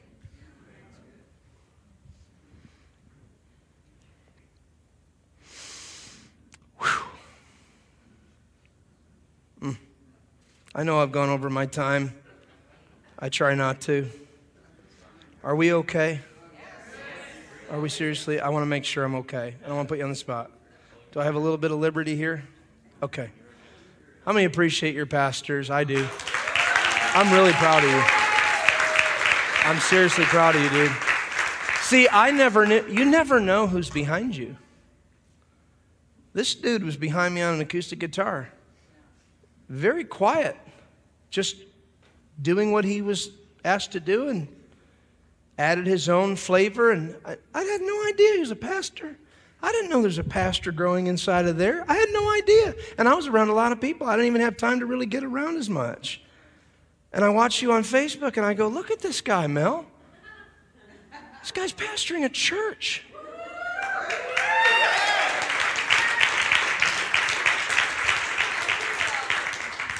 And that's the seed multiplying. And you keep watering that seed. You keep doing something with it. You know, use what you have in your hands. Use who you are. God doesn't kill your personality. He's going to use it. He just starts to wield it and wean it and form it into His perfect will for your life. And next thing you know, red alert, red alert. He uses you and says, now's the time. Do what you've been called to do. Go, go, go. Let's go. And you're like, all that preparation was for this moment? Yes, it was. You two, stand out here. Related?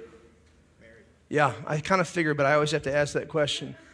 Because if I say married, she's like, no. But you are. Hold hands, lift your hands to heaven, close your eyes. Get out of your head right now.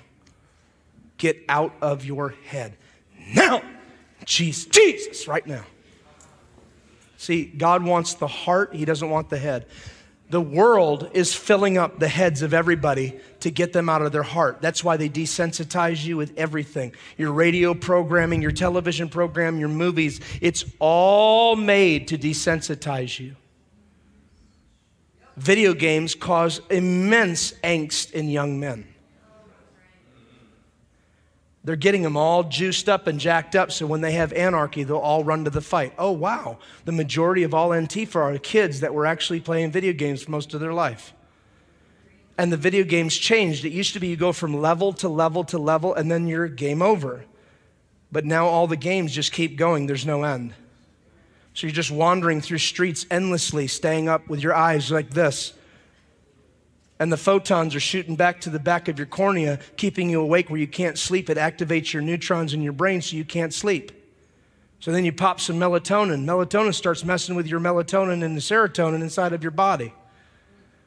Now you're just a messed up kid. And then you think about doing things that you would never do if you were in your right mind. That's why you need the Word of God inside of you. I have no problem lifting up my voice and shouting at some people. Stop playing games. Get the Word of God inside of you. Stop messing with this life. There are people right now that have never reached their calling in their life because you haven't reached yours.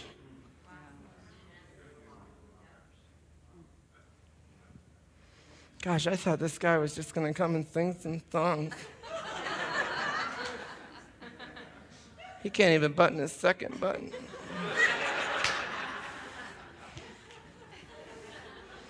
Didn't he say earlier about gluttony? I'm not fat. I'm pregnant with the Word. God loves all of me, and I'm a whale of a blessing. Let's move on. God is after your heart. Holy Spirit, I pray right now, and I don't want anybody going to your religious status.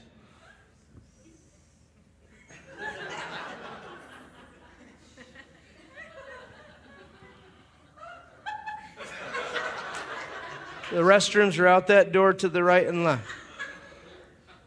Would you close your eyes for a second? I want you to drop out of your head and into your heart. See, in the last days, many will grow cold. The love of many will grow cold. Jesus prophesied this 2,000 years ago. It was happening during the invasion of the Roman army coming into Jerusalem. It's happening again right here in America.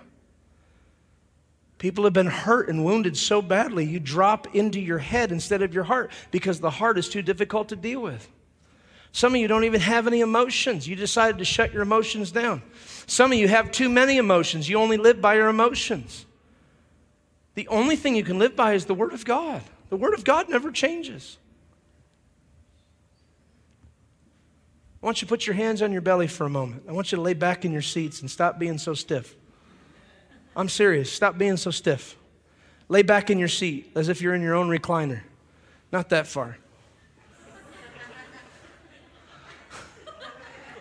I didn't say kick your feet up. There's a guy in front of you.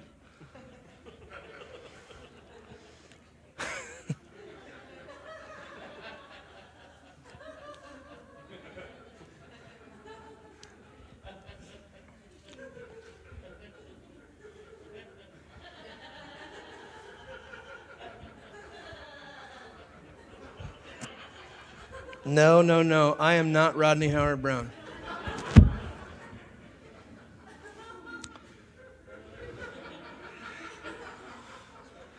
I'm the new generation.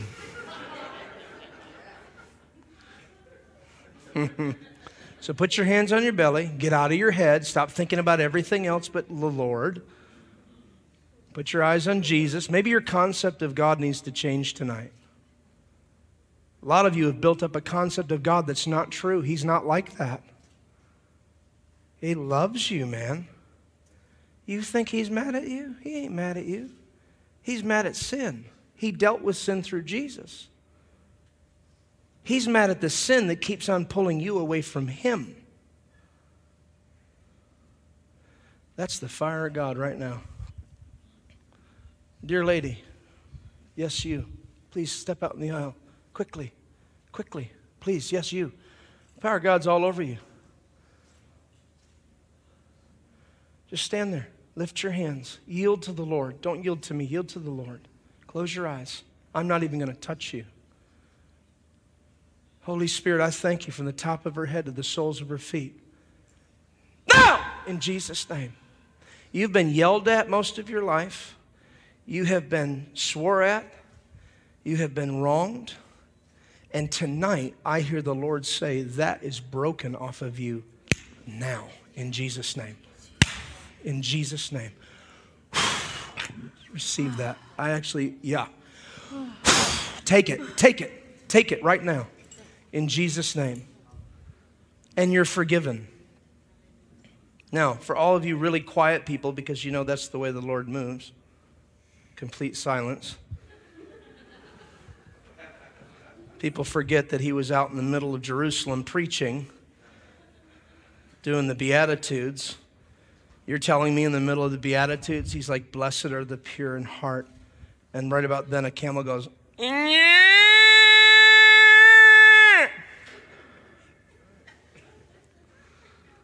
oh, us Americans are so crazy.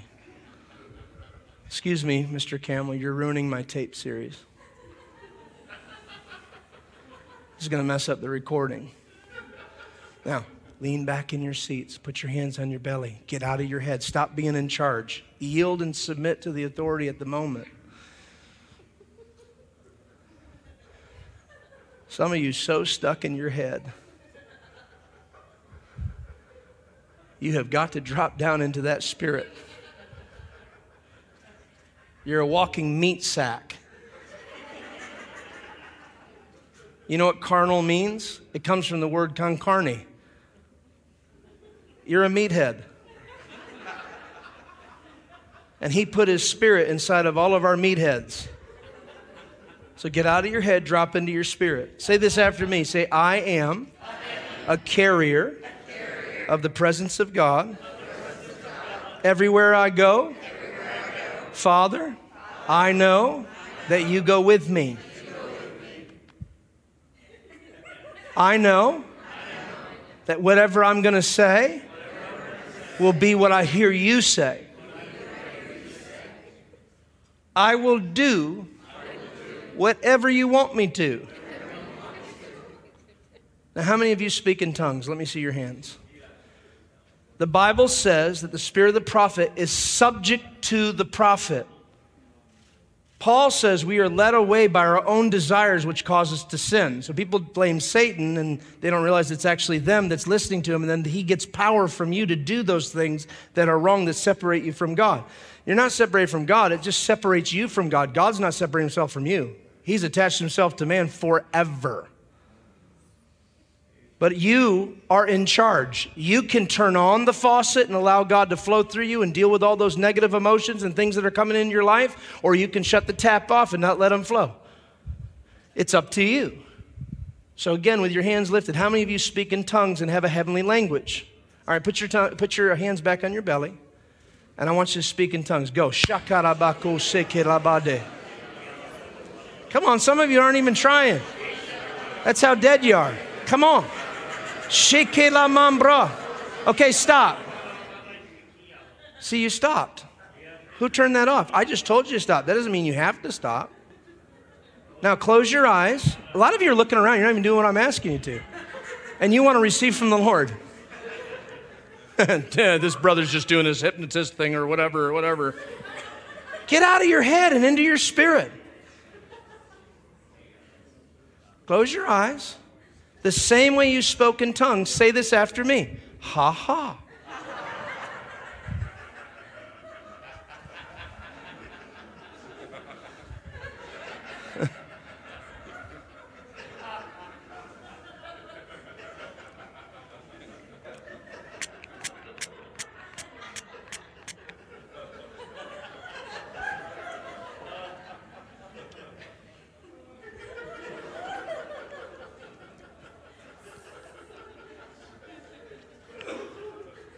There's an hairball.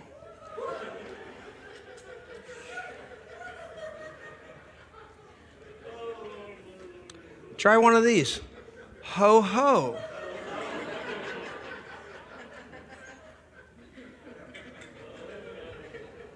Are you really that depressed?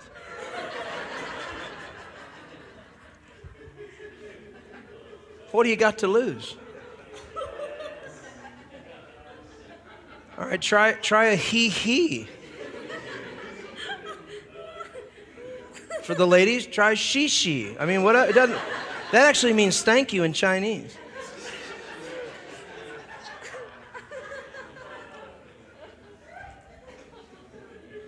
Come on, just tell the Lord in Chinese, she ni.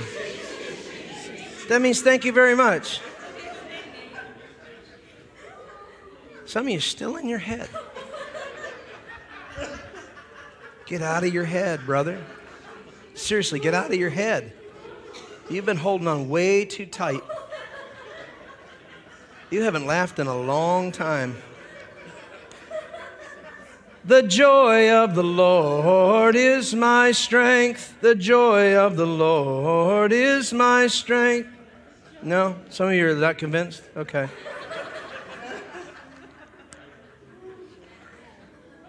He gives me living water and I thirst no more. He gives me living water and I thirst no more. I haven't had living water any time before, so forgive me if I don't enter in.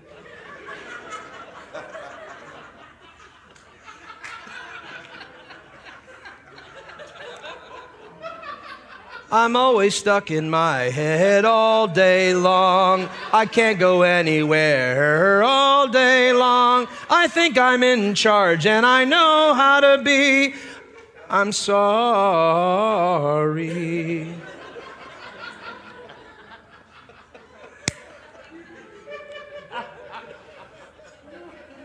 I got the joy, joy, joy, joy down in my heart. Somewhere down in my heart. Down in my heart, I've got the joy, joy, joy, joy down in my heart. Down in my heart to stay. And I'm so happy, not convinced yet, so very happy. I've got the love of Jesus in my heart. Am I in tune? I'm so happy, so very happy. People are getting offended because somebody's getting happy.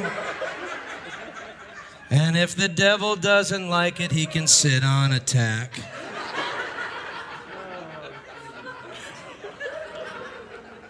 Sit on attack, sit on attack. And if the devil doesn't like it, he can sit on attack.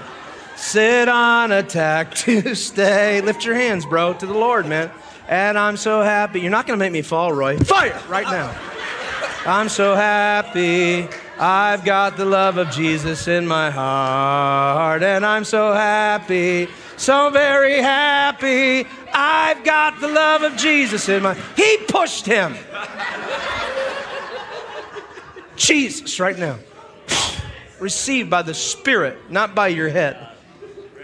Come here, brother. Come here, brother.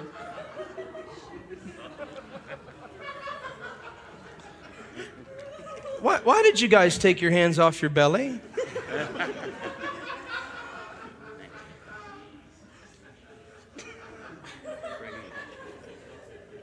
Boom, boom, boom.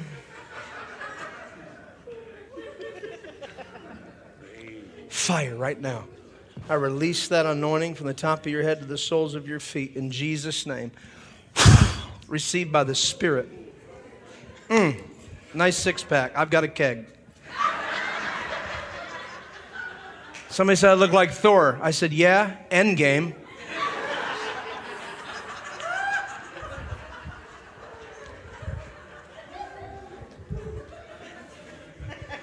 Come here, Dominic. Come on, bro. This meeting's out of whack. This meeting's lit. Father, I thank you for what you're doing in Dominic. I pray for a supernatural increase and acceleration like he has never witnessed before. Father, I thank you for those that really put their nose to the fire. And I thank you for that anointing. And Lord, I just thank you that everybody's getting really serious now and quiet and very religious-like and stiff, because this is a real somber moment. Because we want our pastor to continue in being somber and still and quiet. But I thank you there's a fire raging on the inside of Dominic. I thank you that I've come to stir the pot in Jesus' name. Fire right now in Jesus' name. Come here, Mrs. Butler. I should have had you stand together, but that's okay. Father, Melanie, come, just real quick. Father, I thank you for a fresh wind of the Spirit tonight in Jesus' name. Right now, we just release that. Let it go from the top of your head to the soles of your feet. Thank you, Father. Come here, dear lady. Come here. Come here. Come here.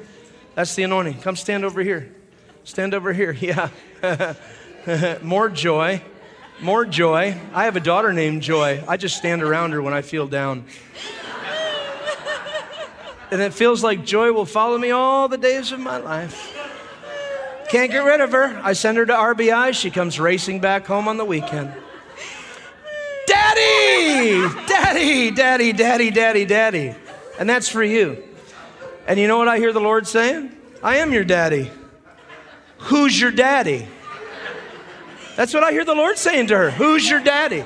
The next time the enemy comes, you tell him the word. You say this. You say, who can pluck you from my Father's hand? Who's your daddy? There's a guy in India, he'd be like, who is your daddy?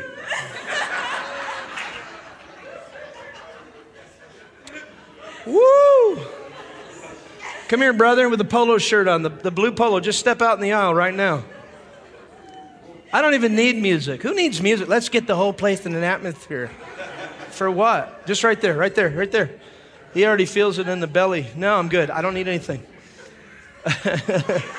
Oh, you pushed him again, Roy. Yeah, we can see that. I can see that. I want you to leave tonight knowing the Lord says you're forgiven. I don't know what that means. And that you need to forgive. As you've been forgiven, forgive.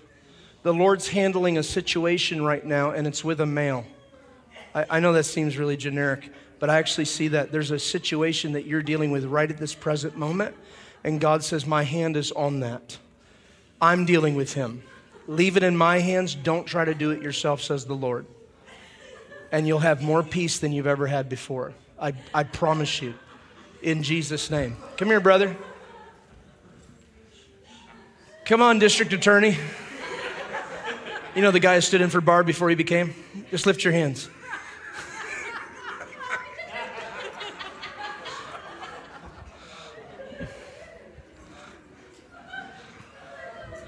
How does the Holy Spirit do that? He's awesome. I love you, Holy Spirit. I'm wearing my red sneakers. Limping around, praying for people. Well, some of you lost the joy. It's gone now. What are we going to do? I'm not a DJ. That lady in the far back with the blonde hair, black shirt, I think it is, just stand out in the aisle. Just lift your hands as you do. The power of God go on top of you from the bottom of your feet up to the top of your head. Now, in Jesus' name. Fire right now. This lady right here. This lady right here. Right here with the long black shirt. Ma'am, please come quickly. The Lord's going to touch you in a very powerful way tonight. And I hear the word healing in your body. And just lift your hands. Just yield to the Lord. Get out of your head. Get out of your head. Melanie, sweetie, come here. Quickly, come, please. Just lay your hands right on her heart. And I believe it's the heart that's been the issue. Is that true? It's been the heart? I rebuke it right now in Jesus' name. Go right now. Go in Jesus' name. Fire of God through you. Burn it out. I'm going to need you people to put your hands back on your belly. You've gone right back to the flesh. Like, okay, that laughing business is over now. For some. Where's that mic? Some of you are going to go back home and you'll be like, that dude was limping around, pushing people over. Hashtag, get a job. What's going on with you down here, girl? Can you turn this microphone up for me? Because people need what you have right now.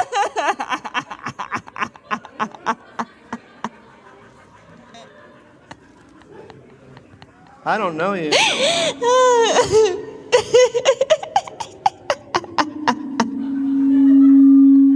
That's great. If you could just give me more of that.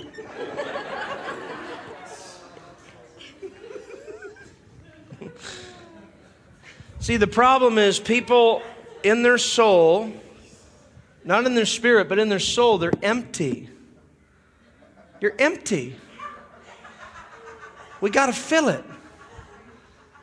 He says, do not be drunk with wine as in excess, but be ye therefore continually filled with the Spirit. How can you be filled with the Spirit if you're feeding your spirit?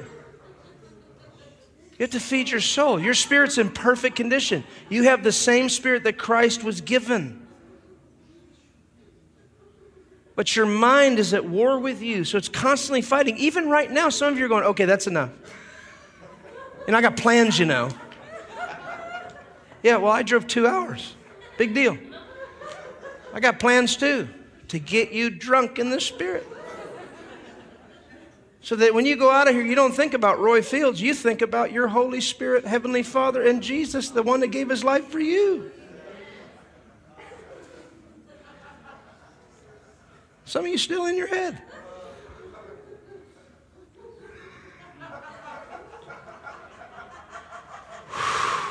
Jesus. This lady right here. Come here. Come here. Stand right there. Can I get an usher?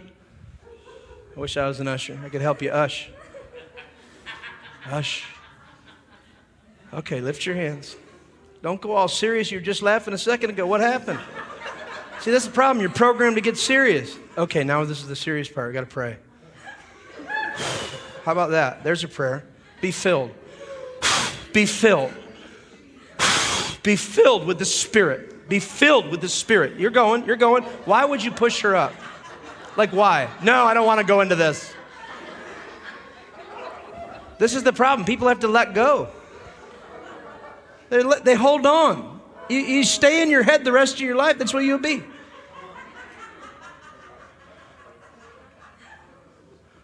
Come here, brother, voice of truth. You. Yeah, come here.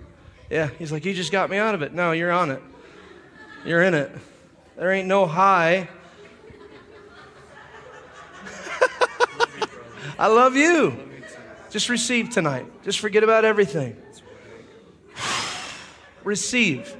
You know what the Bible says? The Bible says that when Jesus appeared before the disciples, listen to me, He breathed on them. Do you know what I find really interesting? You know how I know for a fact that Jesus is God in the flesh? When God first created man, he breathed into them. But when Jesus came back from the dead, he breathed into man again. And that was the final breath, the Holy Spirit. And then they waited for the Holy Spirit to come within them. It says he breathed on them. Whatever breath came out of Jesus went into those men. And they rocked the whole world and have still been rocking the world for 2,000 years.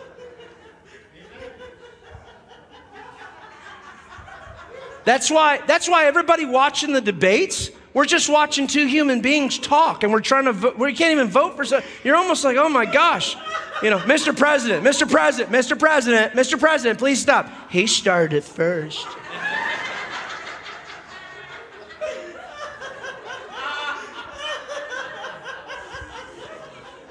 Come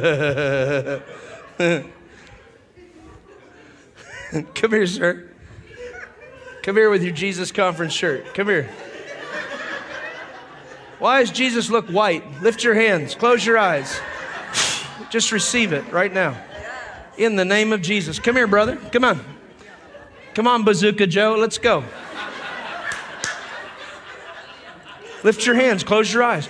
As you do, the fire of God go upon you. In Jesus' name. Thank you, Lord Jesus. Sue, come. I'm going to pray for you. Melanie, come pray with me. Sue needs healing in her body. Tonight's their night. There was no music playing when Jesus laid hands on people. There was no great feeling in the atmosphere. Actually, it says when people got healed, the fear of God fell on the audience watching. I just release that anointing right now from the top of your head to the soles of your feet. Receive in Jesus' name. Every bone in your body renewed in Jesus' name.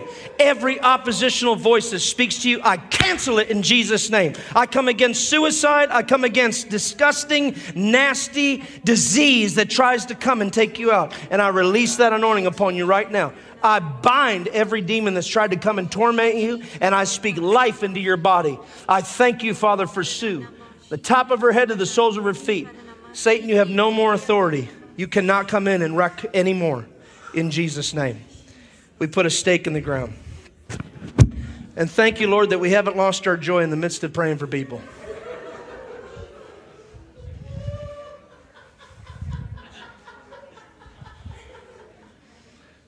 If the Holy Spirit would be given an opportunity to move, he would do it. But you have to yield. This lady right here in the black shirt, you ma'am, just stand right out here in the aisle. Lift your hands, close your eyes, open your heart out of your head. Fire right now from the top of your head to the soles of your feet.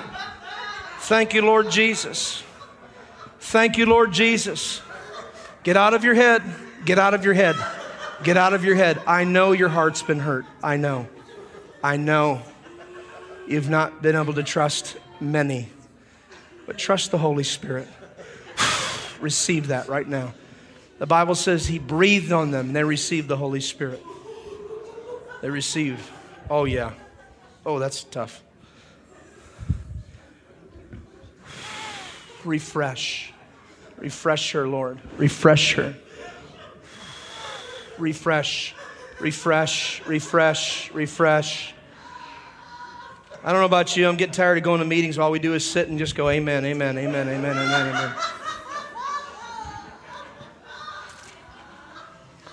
Some people are going, he's working the room. He's working. Of course I'm working the room. Holy Spirit's at work. Was Noah working the people when he was building a boat? He's working the people. He's working the people. There's a flood coming. Nobody's listening. 50 years later, hey, Noah, you done with the ark yet? Year 100? I think Noah's telling the truth. Can we get in? No. I didn't shut the door. Come here, dear lady. Come on out here. Oh, thank you, Lord Jesus. Just lift your hands. Close your eyes. Out of your head, into your heart. Melanie, this lady. Don't look at her. Just put your eyes on Jesus, man. Eyes on Jesus. Out of your head. Listen, all the wounds that you've received, Jesus says, give those to me. Give them to me. Stop trying to make yourself better. Rest in Jesus. Now, in Jesus' name. Oh, thank you, Lord, for the silence.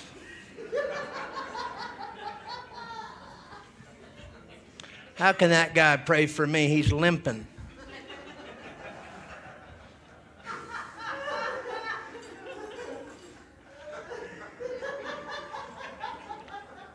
Let's pray for Cheetah. Come here, dear lady. Come on, Cheetah.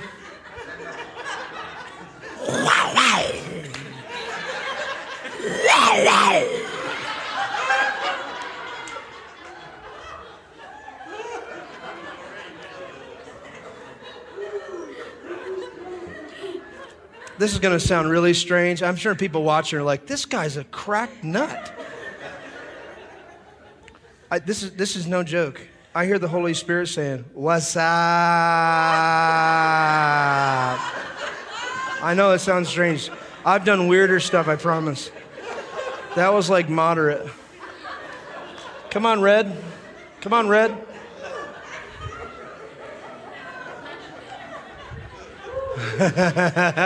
Lift your hands, close your eyes. Receive that right now from the Spirit.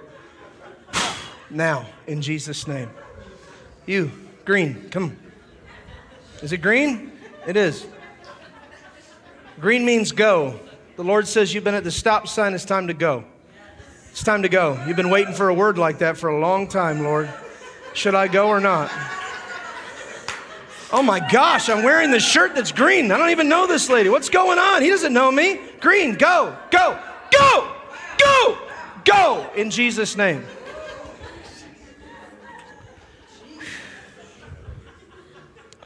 If you're wanting to know what I'm doing, I'm looking what I got to work with tonight, because sometimes you have to look at people. Some people don't believe, some people do, some people aren't sure. Some people are trying to figure out a cool way how to get out of here. Been to the restroom 3 times.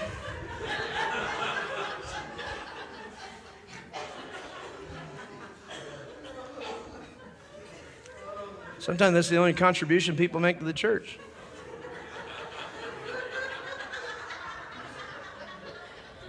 It's true. Come on, you have an awesome, awesome church here where there's allowed to be a move of the Spirit. Come on, lay back in your chairs. Guys, I haven't even worked you on an offering. Because that's not why I'm here. If you went to any of our revival meetings in the last 15 years that we've traveled to 42 countries, the offering's taken up at 11:30 at night, sometimes 12 midnight. Why? Because we value the presence more than we do the money. The money always has come in at the end. Or it's not come in there, it's come in somewhere else. It doesn't matter. If you value the presence, you will have value. If you value Him, you'll have value. Some of you need to be on this floor. You've been rocked to the core. You have been rocked to the core. Your life has been come to a complete stop and you don't know which way to turn. This is the perfect opportunity to actually walk out what you have claimed to believe for all these decades. And people are looking to you, and if they see fear and worry on you, how are you going to convince them to believe in Jesus? It's not charisma. You, sir, come out here. Come on.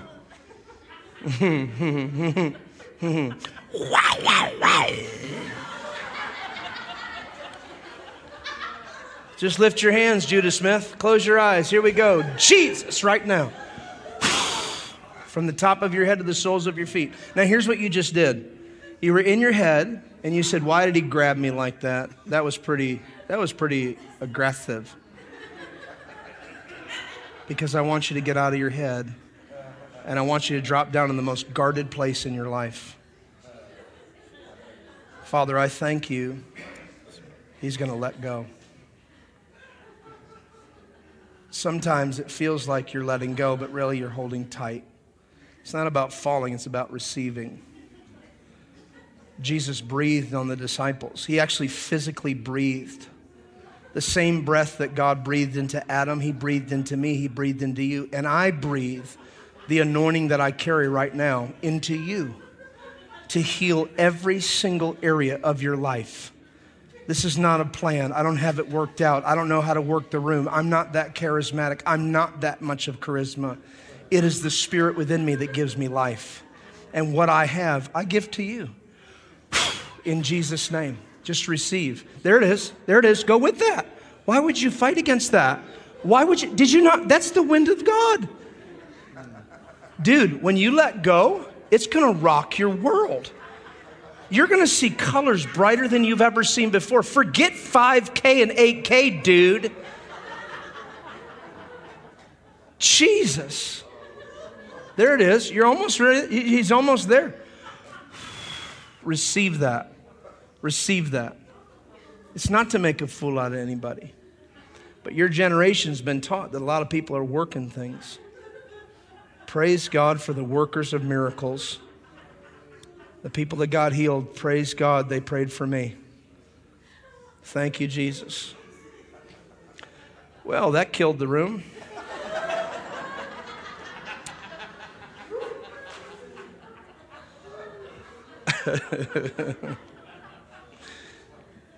Okay, tell me, what does go mean to you? What does go mean to you? Just real in a brief word. Nation. Nations. Nation? Yeah. Has that been on your heart? Yeah. I don't know if I should say everything I'm thinking in the microphone. Probably not. It's kind of personal, but No. Just tell me Yeah. tell me the highlight of when I said go. What did that mean to you? Because I heard that by the Spirit. It's not just a shirt and everything. I heard it by the Spirit. So what does go mean to you?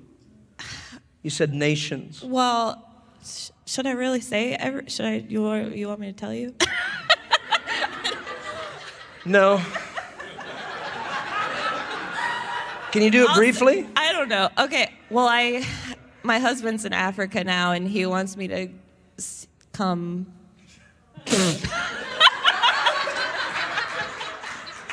What could that possibly mean?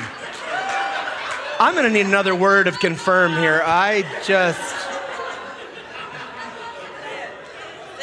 But I have kids, and they can't go. But I didn't know what the Lord. I said, Lord, today, should I go or should I stay? You said, Lord, should I stay or should I go? Should I stay or should I go? Should I stay or... And the word of the Lord is go, go, go. What does the kids can't go have anything to do with you and your kids going to Africa? Seriously, what does that have to do with anything? I got a South African group of friends of mine right now, a whole family that got to America during the pandemic and nobody knows how. They jumped on a cargo. Are you saying they're here illegally?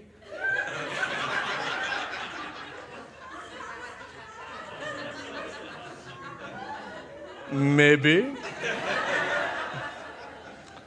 That's the word. It's go. You got your answer. Don't fight with the answer. No. Go.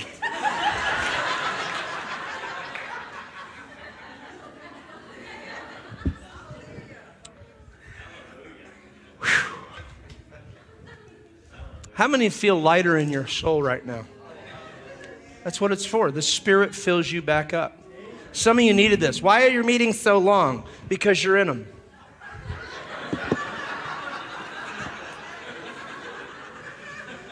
It's how long it takes some people to get out of their head and into their heart.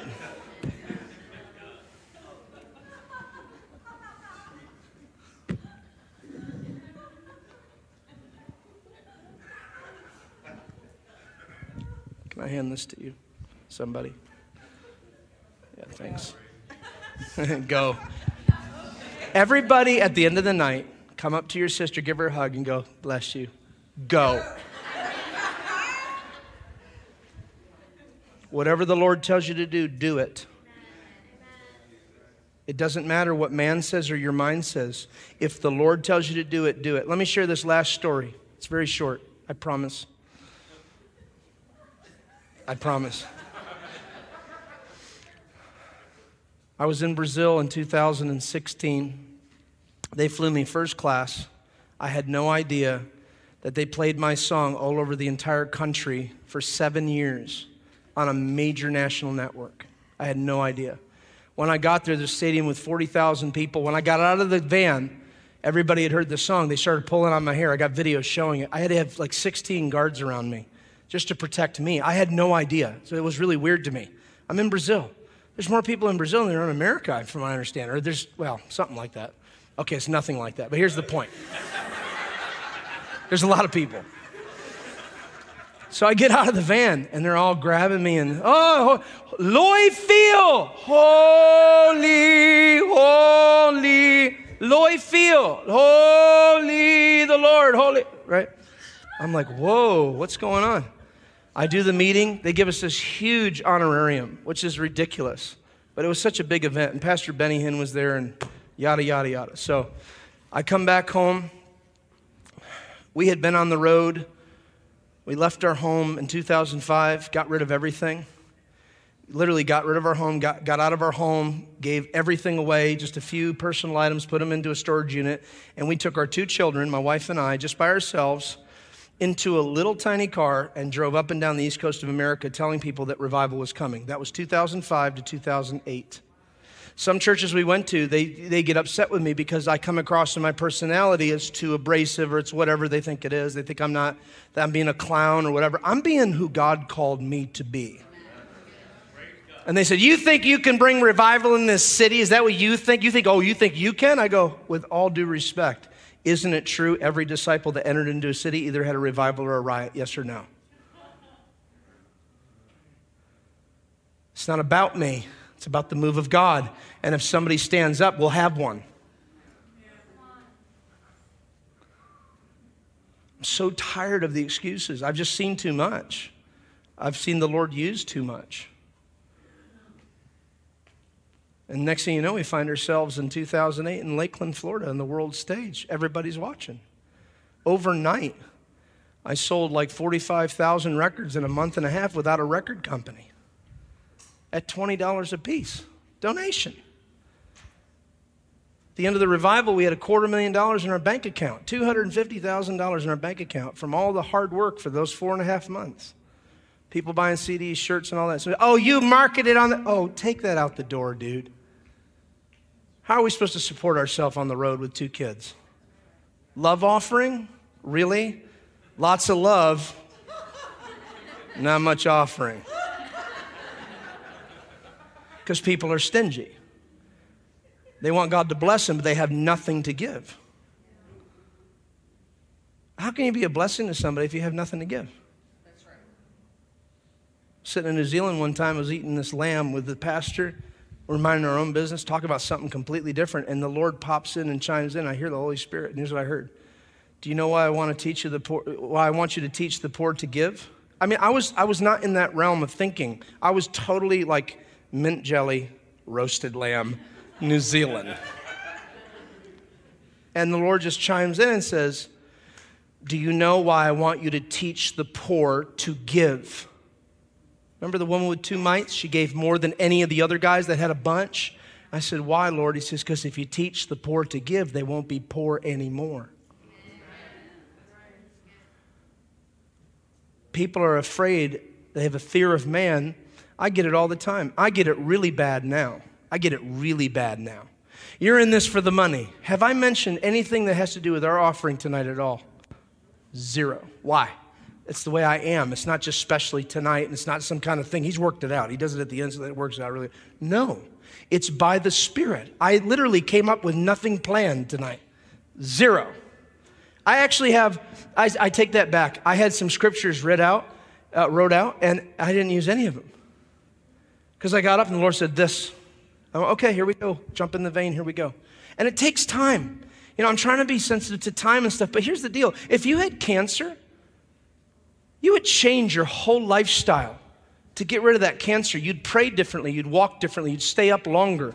You would start reading your Bible. Why? Because you're in a panic state of mind and you're freaking out because you don't know what to do and you got a death sentence over your head. Why can't people live like that every day with people are going to hell and this is not a game and let's get involved with the things of the Spirit they're going. And if it's so death, then so be it kind of attitude. Let's go after God no matter what it costs me. I don't care what I look like. I don't care how much persecution comes. I don't know how much they want to write about me. It doesn't matter. Keep going. Go.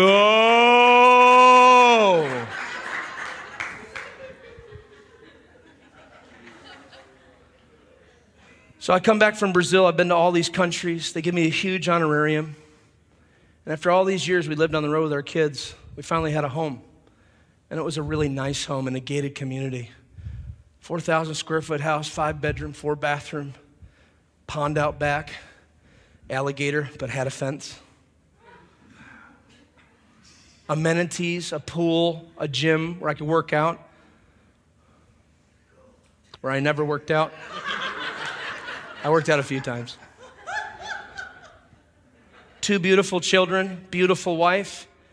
For the first time in years, we got to celebrate Christmas in 2012 in our own home after never having our own home for all those years. Like our own home, not renting, I say not renting, but not being in somebody else's with all these different rules and stuff and being on the pastors' houses on the floor, but actually have our own place. And my whole family sat around that living room with no furniture. We held hands and we cried so hard. Because people don't understand, we gave up our Christmases, our birthdays, we gave up all kinds of holidays and everything so we could go minister to complete strangers so some of those people could mock us and yell at us and be mad and manifest, but then the others were healed, delivered, set free, and marriages came back together, and drug addicts got off of drugs, and alcoholics stopped being alcoholic, and people came to the Lord, and their children returned to their homes, and the leaders got fired up to keep on going to preach the gospel. And I'm standing in my house and I feel so blessed. This is 2016. I feel so blessed. I feel so honored. I feel so overwhelmed by God. And this thing came out of my heart. Humble me, Lord. I guarantee you I did not pray that. I'm not joking. I did not pray that. Do you know who prayed that? The Spirit. I kid you not. The Spirit took over my body and said, humble me. The next week, a small 6.5-inch snake showed up on my back porch. A physical snake, not by the Spirit, a physical snake. It was red and white, kind of a pygmy color. It was the most aggressive snake I've ever encountered in my life. It literally went up like a cobra, and it went like this at me. And I said, and I didn't think nothing of it except, you're an odd little snake. Boy, you got a lot of guff coming at me like that. And I went and got a Rubbermaid little container, and I captured it, put it in there, and that sucker kept going so much, it knocked its head against the Rubbermaid and knocked itself out. That's how aggressive it was. And I didn't think anything in the Spirit. And the problem is I should have been, and I wasn't. I was just looking at a natural snake, didn't think anything of it. I didn't realize a parable was unfolding in front of my eyes for what was about to happen in America. And I said, that's so odd. I said, well, my belief is any snake as good as dead. I love snakes, as long as they're dead. So we need snakes to eat up all the flies. Well, you keep yours, I'm going to kill mine. I took it out on the front street. Truck ran it over, didn't think anything of it. A week later, I have a dream. In the dream, my back porch fills up with gigantic anacondas and pythons and darkest snakes I've ever seen in my life. And I was scared in my dream, which was not normal. I've never had scary dreams since I was a little boy. I said, what's going on? And Trump comes on, starts running for president. And I feel, how many felt in the atmosphere, and you kind of feel it now, but you feel it lifted now tonight, but you felt in the atmosphere like there's this dark kind of presence around America and the world at the moment. How many felt that? I felt that since 2014. Because I'm a man of the Spirit. You don't lead worship, go on the front lines and kill all of the devil's works that he's done and bring people into a higher place, and he doesn't come right at you. I'm not trying to be the guy, but I'm telling you, he came at me. And I had never wrestled before like this in the Spirit, ever, ever, ever, ever, ever, never. I wrestled for years People have no idea. My wife had to pray me in the middle of the night. I'd wake up in the middle of the night. It was like Satan was at my bedside going, you know what? When Jesus comes, he's leaving you. You've done this and this and this and this. And this is not code for I've done something, so I'm just saying the secret. No. I lived pretty holy life. This had to do with all the stuff in my heart that was starting to come to the surface. I had opened a door somewhere in my life, something, pride, arrogance, whatever it was. Lord, humble me, right? So I had opened a doorway, and in came the snake. See, it's interesting that in Genesis, you have a little serpent that slithers in, but by Revelation, it's a dragon. Why? Because you fed it. You should have killed the sucker.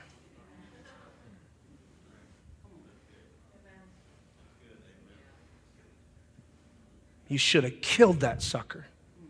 He said, sucker.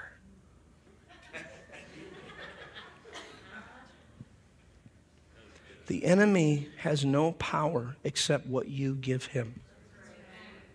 He doesn't have some special angelic power. He's not. In fact, the enemy is a lie. He was a murderer from the beginning. Jesus said he's the father of lies. He's just a lie. The snake is a lie that we fed until it turned into a dragon. And so like day and night, week after week, month after month, I kid you not, ladies and gentlemen, those of you who are watching me by way of television, yeah, right. That's so like 1990s, man. I speak to my TV, it comes on. I'm saying this because I really felt in the spirit what was starting to happen. And I had a dream 2 years ago. I didn't share this with anybody. I was in Southampton, England with my son. We went on a cruise ship. We went to 7 countries. We did a ministry cruise. Sounds nice, doesn't it? Anyway, we did a ministry cruise. And we came back from the cruise. It felt like I had a heart attack as I went on the cruise ship. Nobody knew this. My wife and my son. And I had to go into the hospital of the ship. That's how I started the cruise out, was in the hospital, laying on a gurney with EKG and everything. I thought I was having a heart attack. I came off the cruise, went to sleep. In the middle of the night, I have a dream. In the dream, this is 2018. I did not get on Facebook. I'm a prophet. Listen to me, because I'm going to be able to take claim for what I called out. I wish those guys would shut up. Amen. I kid you not. I wish they'd just be quiet, some of them. The other ones, keep talking, but you know what? Shush. I can see right through you. You just want to be known for the guy that brought this and did this and said this and this is the claim. I can read right through that. Give me a break. And so I had this dream. And in the dream, 2018, President Trump shut down the northern border of Canada and shut down the southern border of Mexico. I didn't know what it was. I didn't know it was a lockdown. But in the dream, it made me feel like we were being locked in, not people being locked out. And then I saw drones in numbers that I cannot tell you. It was innumerable drones. Innumerable. Military drones rising up in the sky and basically being stationed at every person's house to make sure they didn't leave. I saw it in my dream. They were shooting people because they were leaving, all this stuff. When that drone flew in New York City across the Hudson River and said, please, we're all in this together. Please stand 6 feet away. I said, Melanie, look at this. That's the dream. I didn't understand it. I didn't know words of lockdown. And then I realized you could not fly in or fly out. I didn't know what that meant. But March of this year, when President Trump came on there and says, we're shutting down all travel from Europe and England to America, my wife looked at me. See, when I first told my wife that, I came out of that dream in England, and I was so stirred. I was visibly shaken, okay? I had the fear coming. I know that wasn't the Lord, but it was a warning. Sometimes the warning's a good thing, even if it scares the beep, beep, beep out of you, okay? Because it's the Lord trying to get your attention so that you will know something's coming and you'll have peace to know that he told you ahead of time. Come on. That's a prophet. Now, I'm not a prophet, but I'm just saying that's where a true prophecy happens, is he's giving you peace so that you know it's coming. And so I was so shaken by it in 2018. I called my wife immediately and I said, I want you and Joy to get on a plane and quickly be here tomorrow. Like, we're in the middle of stuff. I said, cancel it. Get on a plane, honey, please, now, and get here tomorrow. I'm here for a week. I don't want to be without you. I don't know why. So I was doing something as if it was happening now. She comes over. Of course, bless my wife. She has to put up with all my crazy shenanigans. How many appreciate a good wife, right? She's amazing. She really is. Hey, happy wife, happy life. Anyway, so she gets on a plane. Joy, my daughter Joy and her come over quickly, get there. They look at me like I got a third eye growing out of me or something, like I'm crazy. An arm's growing out of my head or something. We didn't understand it until March of this year. And when Trump said that, my wife looked at me and I said, the dream. And she went, oh my God. And I said, okay. And do you know what? I'll be honest with you. I sat back in this pandemic. I had no fear on me whatsoever. I was totally at peace because the Lord told me 2 years ago it was going to happen. And you know what he also didn't tell me? Go tell everybody. He didn't tell me to do that. So somebody can hear me right now and say, well, he's saying that after the fact. You can believe what you want. My kids are testimony of that. My daughter, my wife, my son, we're there. They know what's going on. But I got news for you. I tuned into the Lord stronger than I ever have these last 4 years. And about 3 years ago, as a Pentecostal, I was born Catholic, raised Pentecostal, spent a lot of spent a lot of VBS and Baptist, churches and stuff. So I'm like a Baptist-costal with a side of Catholic. I don't know. But the point I'm making is that's the way I was raised. And you know what? This Pentecostal was rebuked by the Lord 3 years ago and said, you've cast out demons, you prophesied, you've done all in my name, but you never took me in, you never gave me water, you never gave me food, and you never visited me in prison. And when I heard the prison part, I was shaken to the very core of my being. And I didn't say, oh, let's fit that into our ministry and have a drop-down menu that says prison ministry, and every occasional we'll give some literature. It was shaking me to the core, and I had to go to jail that moment. So I backed off all my schedule, and I went into a place, I can't give the name, but I went into a place and I applied, and they looked at my profile and says, we usually don't take in people that are public, so I appreciate your heart and everything, but you guys are usually a flash in the pan. You come in and do a do-gooder and then you're out. I says, you don't understand. I have to come, and if you don't accept me, I'm going to the next jail. And if they don't accept me, I'm going to the other jail. And if you don't go to this jail, I'm going to go to Polk County. And if I have to drive 2 hours and come to Palm Harbor, I'll go to Palm Harbor jail, if there is one here. That's how serious the Lord mandated me. Well, the guy just saw my tenacity and says, okay, come on in.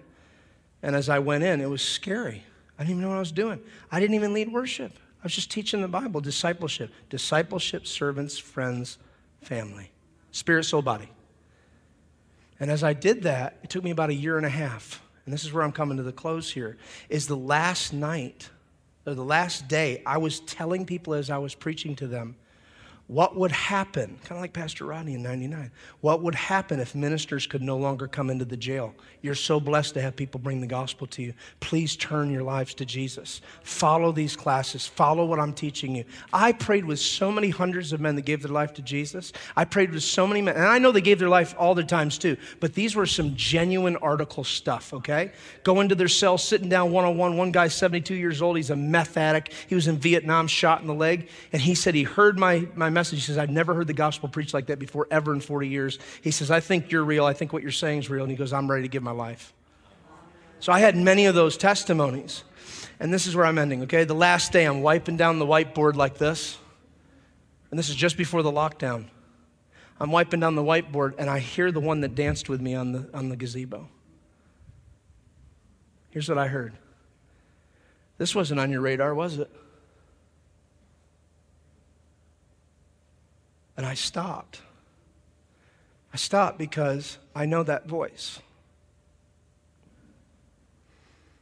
I said, and like immediately I said, no, Father, I didn't know this was on the radar. I've been here 1.5 years, 3 days a week in 2 different jails. Orlando, Kissimmee. Can't give you the county, but I think you'll figure it out. I said, no. I had no idea, and I heard the words that I'll never forget the rest of my life. I'm proud of you. That's it. I'm down. I'm down. I can't move. I'm overwhelmed. I can't breathe. I'm like, the guard's like, you okay, Roy? I said, no, but yes. All right. And then I hear this. You're exactly where I want you to be in this season of your life. And you can hear my voice. I was fasting most days, not trying to fast. I just wasn't hungry. I literally had experiences in the Holy Spirit that I can't even say to you because you'd think I was a crazy wacko. But I got my flesh really quiet. And I'll tell you what, the enemy ramped it up like you wouldn't believe. My mind was going nuts, but I kept shutting it down. I kept thinking of Jesus. Man will not live by only Subway alone, but by every word that proceeds from the mouth of God.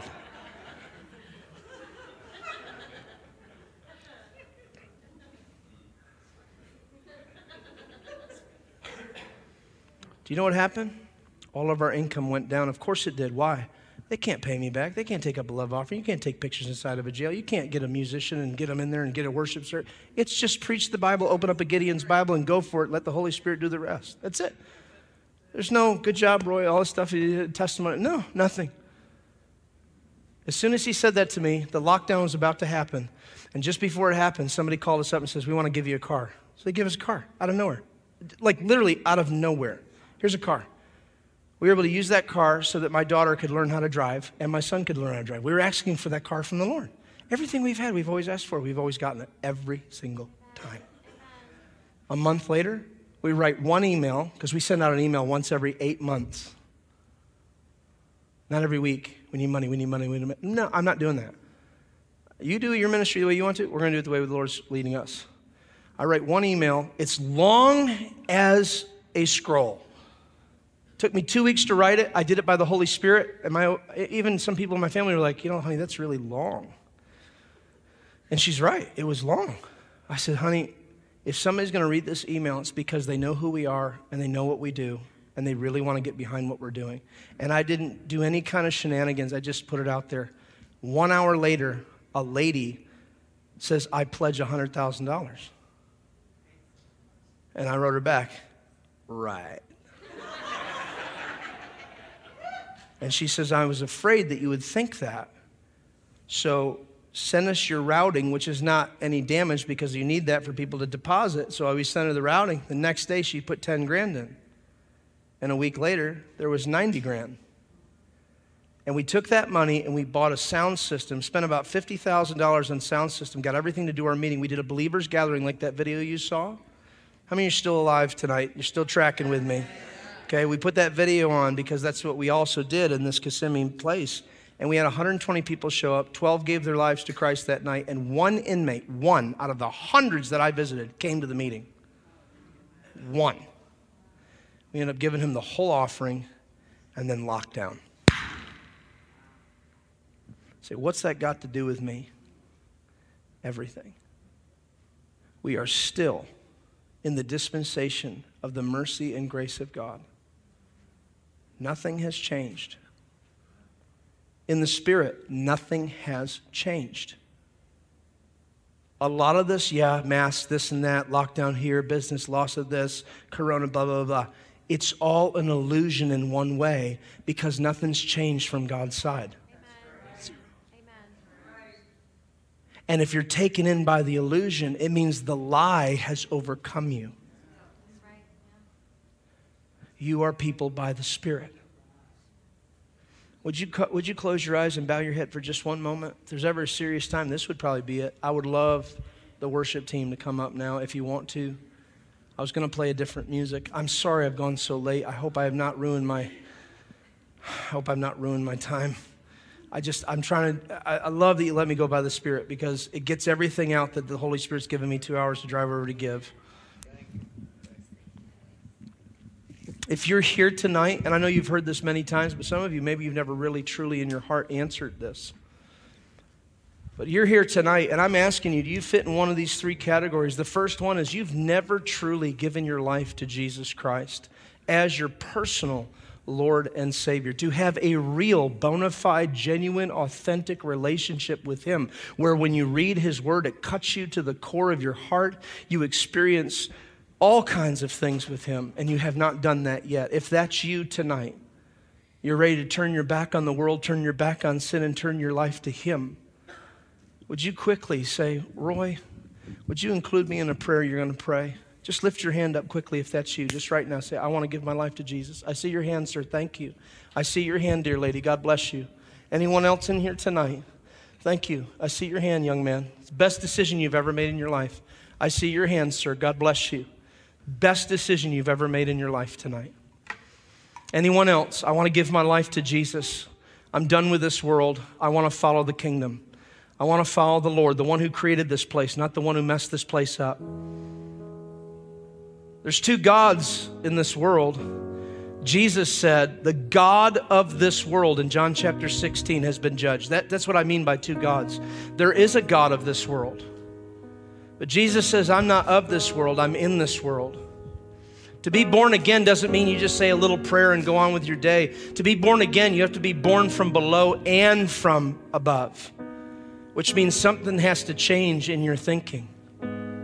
It's a complete turn away from the way that you thought. Some of you have been religious all your life. You were born in church, you were raised in church, but you never actually gave your life to Christ. You might have said the prayer, but you were never born again. You just kept going with the motions. You didn't really become a true sold-out Christian or born again, where you consume the Bible with every moment of your life. If you're a true born again, I should walk into your house and I should hear scripture. I should see scriptures all over your house because you're constantly reminding yourself of the word, to meditate it, eat it, drink it, sleep it, walk it, talk it. If you're not living like that, how could you say you're born again? I'm not religious. No, you're just carnal. I'm not religious. No, I'm just being real. No, you're carnal. You're a carnal Christian, lukewarm. And tonight, the second category is you're that lukewarm Christian. You used to burn with a fire inside of your heart, but the fire's gone out. You let the cares of this world take over. You're consumed by what you see with these cow eyes in your head. Consumed. You say, Roy, when I close my eyes, all I see is dark. Well, that's the way you were born.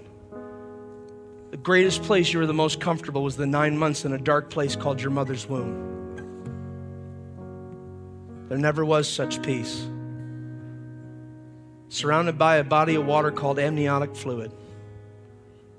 Gosh, I've never heard an altar call like this before. This is intense. Your trauma started the moment you were born. You were warm, surrounded, loved, cared for. Bring it down just a little bit, not too loud. I really love it. It is anointed. Thank you. But it was the most peaceful place you ever were for 9 months. But the moment your mother's water broke, whether you were a C-section or you were breech or you came out the right way, natural, it doesn't matter. You instantly began crying and screaming and it had instant trauma. You were fine until you were born. And you screamed, ah! And your mom smiled because she heard your cry. But you were traumatized because this ball of light showed up in front of you, which was probably the doctor's headlight. Some big, gigantic human head taking you out of the womb. You don't even know what's going on. Where am I? What is going on? I can't even see straight. My eyes are dilated because I can't see everything yet. They haven't formed yet. Then they hang you upside down, and in the old days, they used to smack you on the back. Welcome to the world, kid. Wah, wah. Then they shove their fingers into your mouth.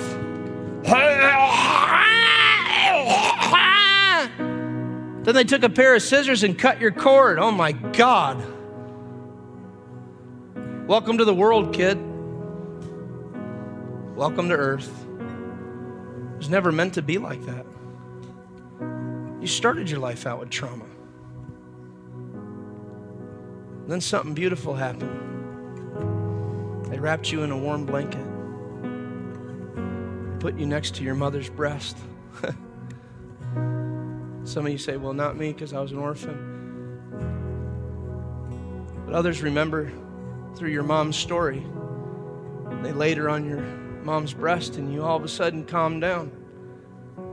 You felt perfect, 100% peace, warm, loved, cared for. And she looked into your eyes. She said, all the pain I went through was all worth it for you.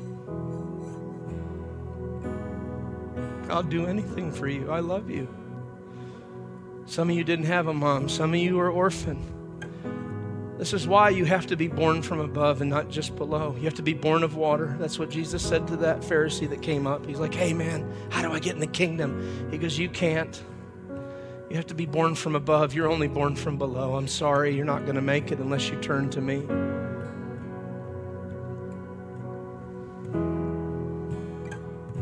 I know it's not the generic way of giving an altar call, but it's what's in my heart. Because when you're born from above, it doesn't matter if you were put on your mother's breast. It doesn't matter if you were loved when you were a kid. It doesn't matter if you were left and rejected. He loves you. And the seed that he placed into your heart, it can grow tonight. He's not done with you. He who started a good work in you is faithful to complete it.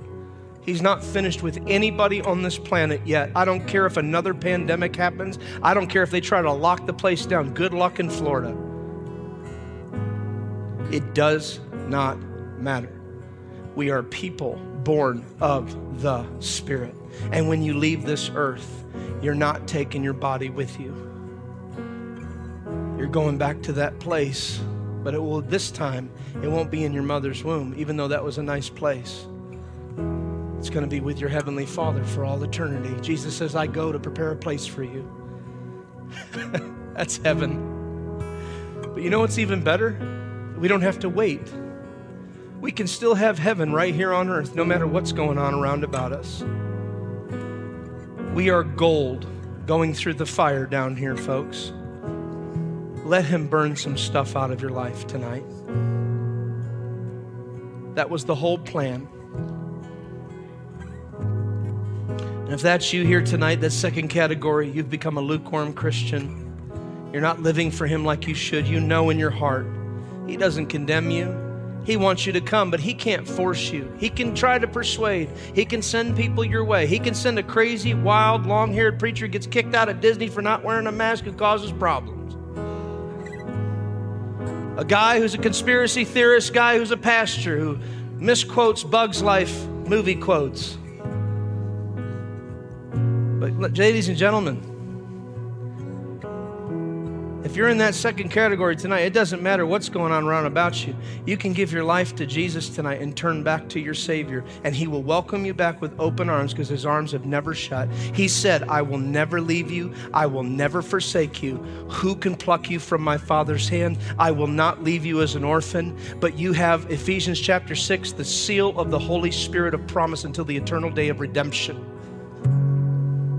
And if that's you and you're ready to turn back to the Lord, rededicate your life, would you quickly just slip up your hand and say, Roy, include me in that prayer. If you already prayed the first one, don't include that, but this is the second one. I see your hand. Come on, anyone else? Roy, include me in that prayer. I want to rededicate my life to Jesus tonight, and I mean it with all my heart. No matter how many times.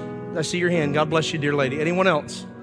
Anyone else? Roy, I want to rededicate. Thank you, sir. Anybody else? I want to rededicate my life to Jesus tonight. I want to return. The third final category, you're practicing sin. You feel like God won't even accept you now. You're unworthy. Because you know what you do behind closed doors. You know what you do on your mobile phone. You know what you do behind the closed doors with the drapes drawn and the blinds down. Could be alcoholic, drug, pornography.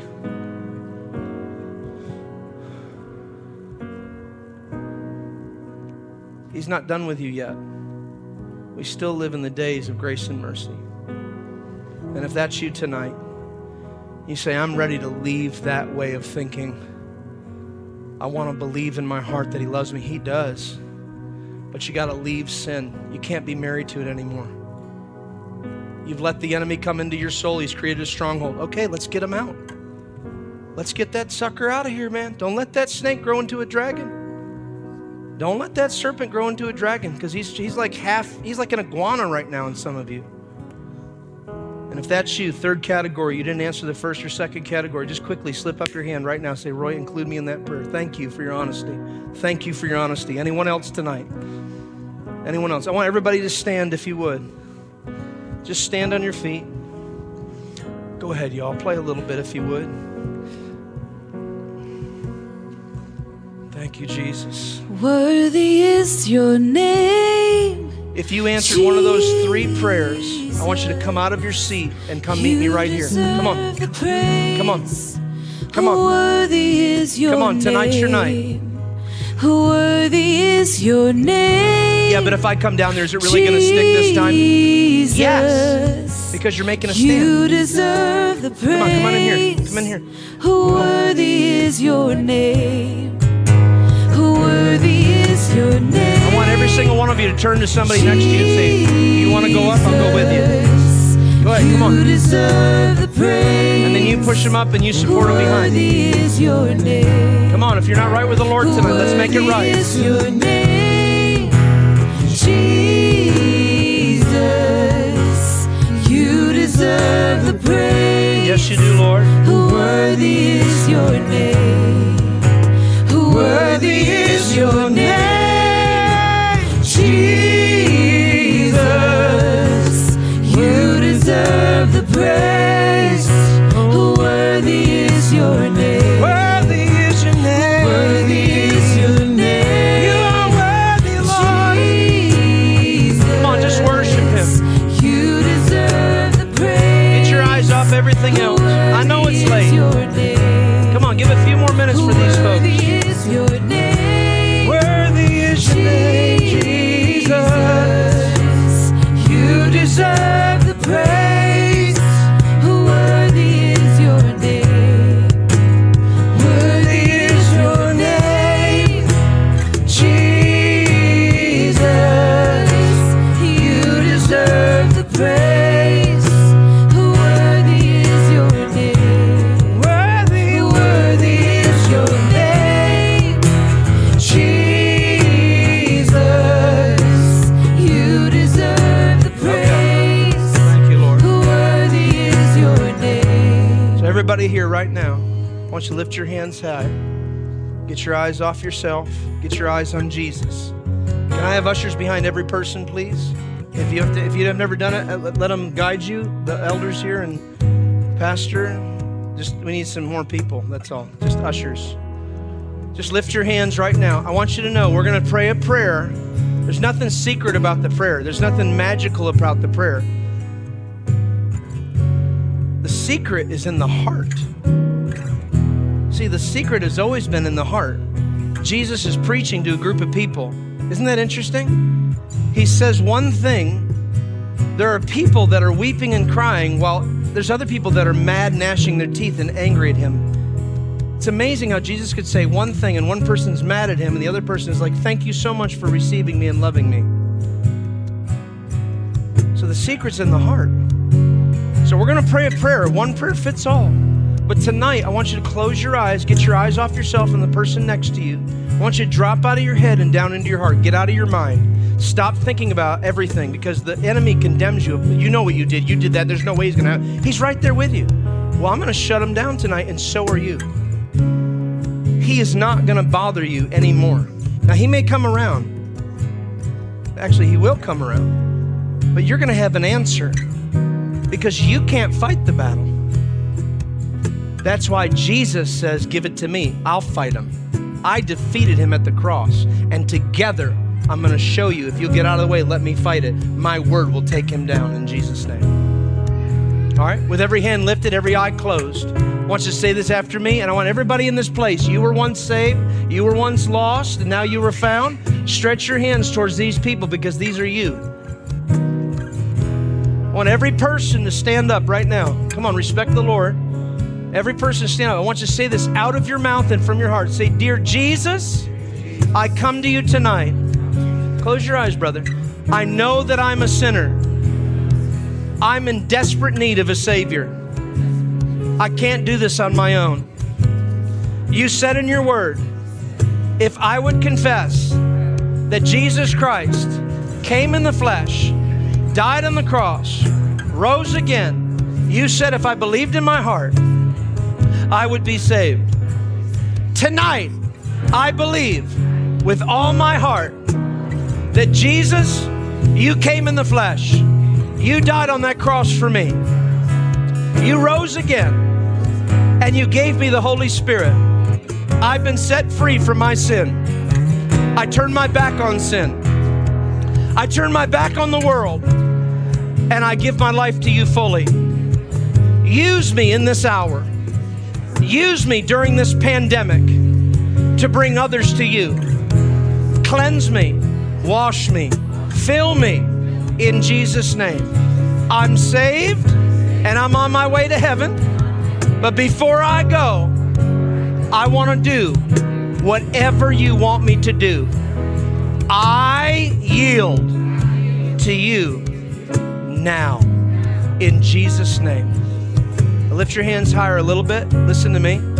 As a servant of the Lord, as a minister of the gospel of Jesus Christ, I tell you, empowered by the Holy Spirit, all of your sins, no matter what you've done, I don't care if you're a Christian, I don't care if you're an unbeliever or whatever you've done, the Bible says that I have the authority and power to forgive you of your sins.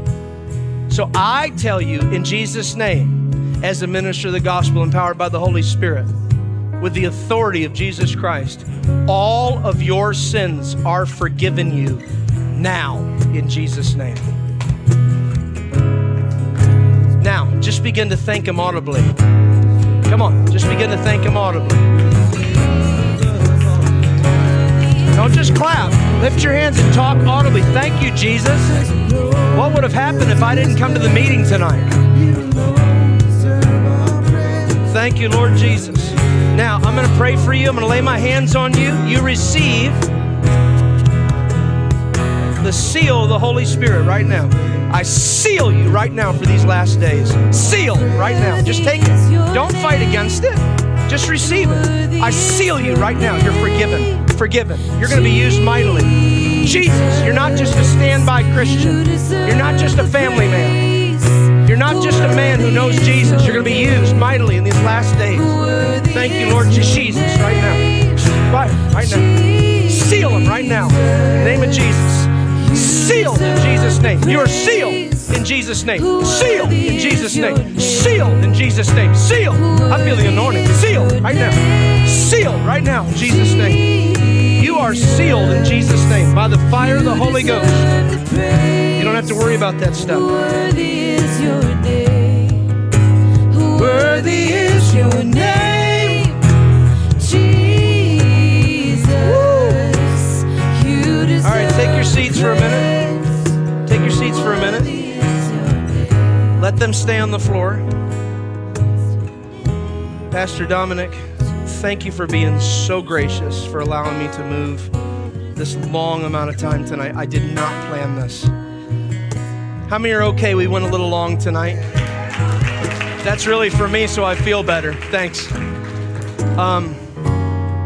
We have some CDs in the back. I'm just going to leave you with that. That would help us with whatever we're doing. You can go online and check us out. You just go to my Facebook, Roy Fields Music. You can go to our website, runwithfire.com, royfields.com, whatever you want. Those of you online, if you want to give, you can give by whatever way you want to. We didn't make it about that tonight. But tonight we have offering envelopes. If you'd like to give a love gift, we are a 501c3. We'll give you a tax exempt, but don't give it because of that. How many feel like they truly received something by the Spirit tonight? Give into that. Don't give because we need. Sow into that it will be multiplied back to you. Can't put a price on the anointing. Sorry, too valuable. Amen? Pastor Dominic, thank you so much. Can we just give a clap to the Lord tonight? Let's seriously. Thank you, Jesus. Oh, come on. Thank you, Jesus. Before we do have envelopes for Roy. If anybody would like an envelope for Roy, there is some people. Just raise your hand if you wanted to sow. If we got some more right here, if anybody. Jesse will hand some out on this side, if anybody. And then, Ileana, do you mind? I know. Can you pin Roy's Run with Fire thing in the comment? Actually, you can use my. Because I actually already have it copied, the link, so you just got to put it in. But it might be mine, so. Hallelujah.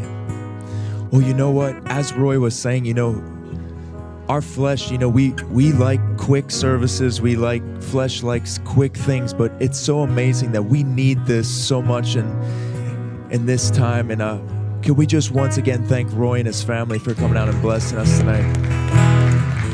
So phenomenal.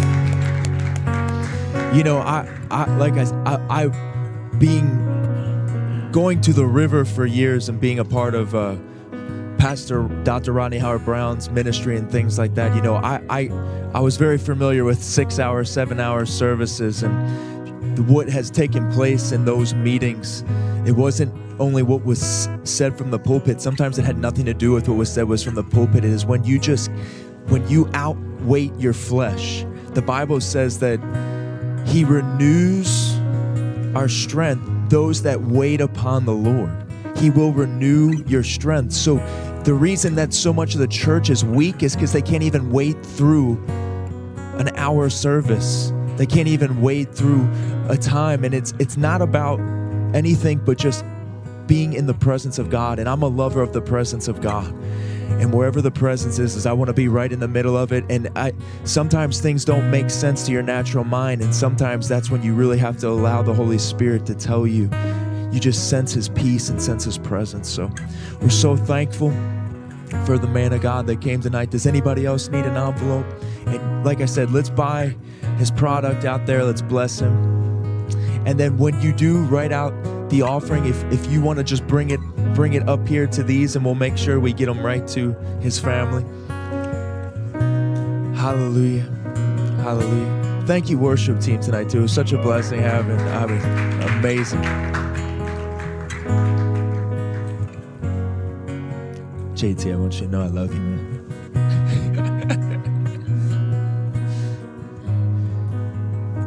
Hallelujah. And just so everybody knows, on next Tuesday, we're here every Tuesday. So please, we got to fill this place up with people that love Jesus. And I'm telling you, the world is only one conversation away. Only one conversation away. So join us this Saturday when we hit the streets. Next Tuesday, we're in a series right now, The Discipline of Delight. But next week, we are talking about the feet of Jesus. We are going to spend the whole night going through passages that talk about the feet of Jesus and the miracles that took place when people were brought to the feet of Jesus. And it's going to be amazing. So make sure you're here next Tuesday. We're going to dive in the scriptures. We love you all so much. You shouldn't run into any traffic on the way home. There was traffic on the way over here today, but not on the way home. So we love you all. Make sure you give somebody a hug. Tell them that Jesus loves them. And if you want to, even after Roy is done ministering, give him a hug. Tell him how much you appreciated him tonight. We love you. We'll see you next Tuesday.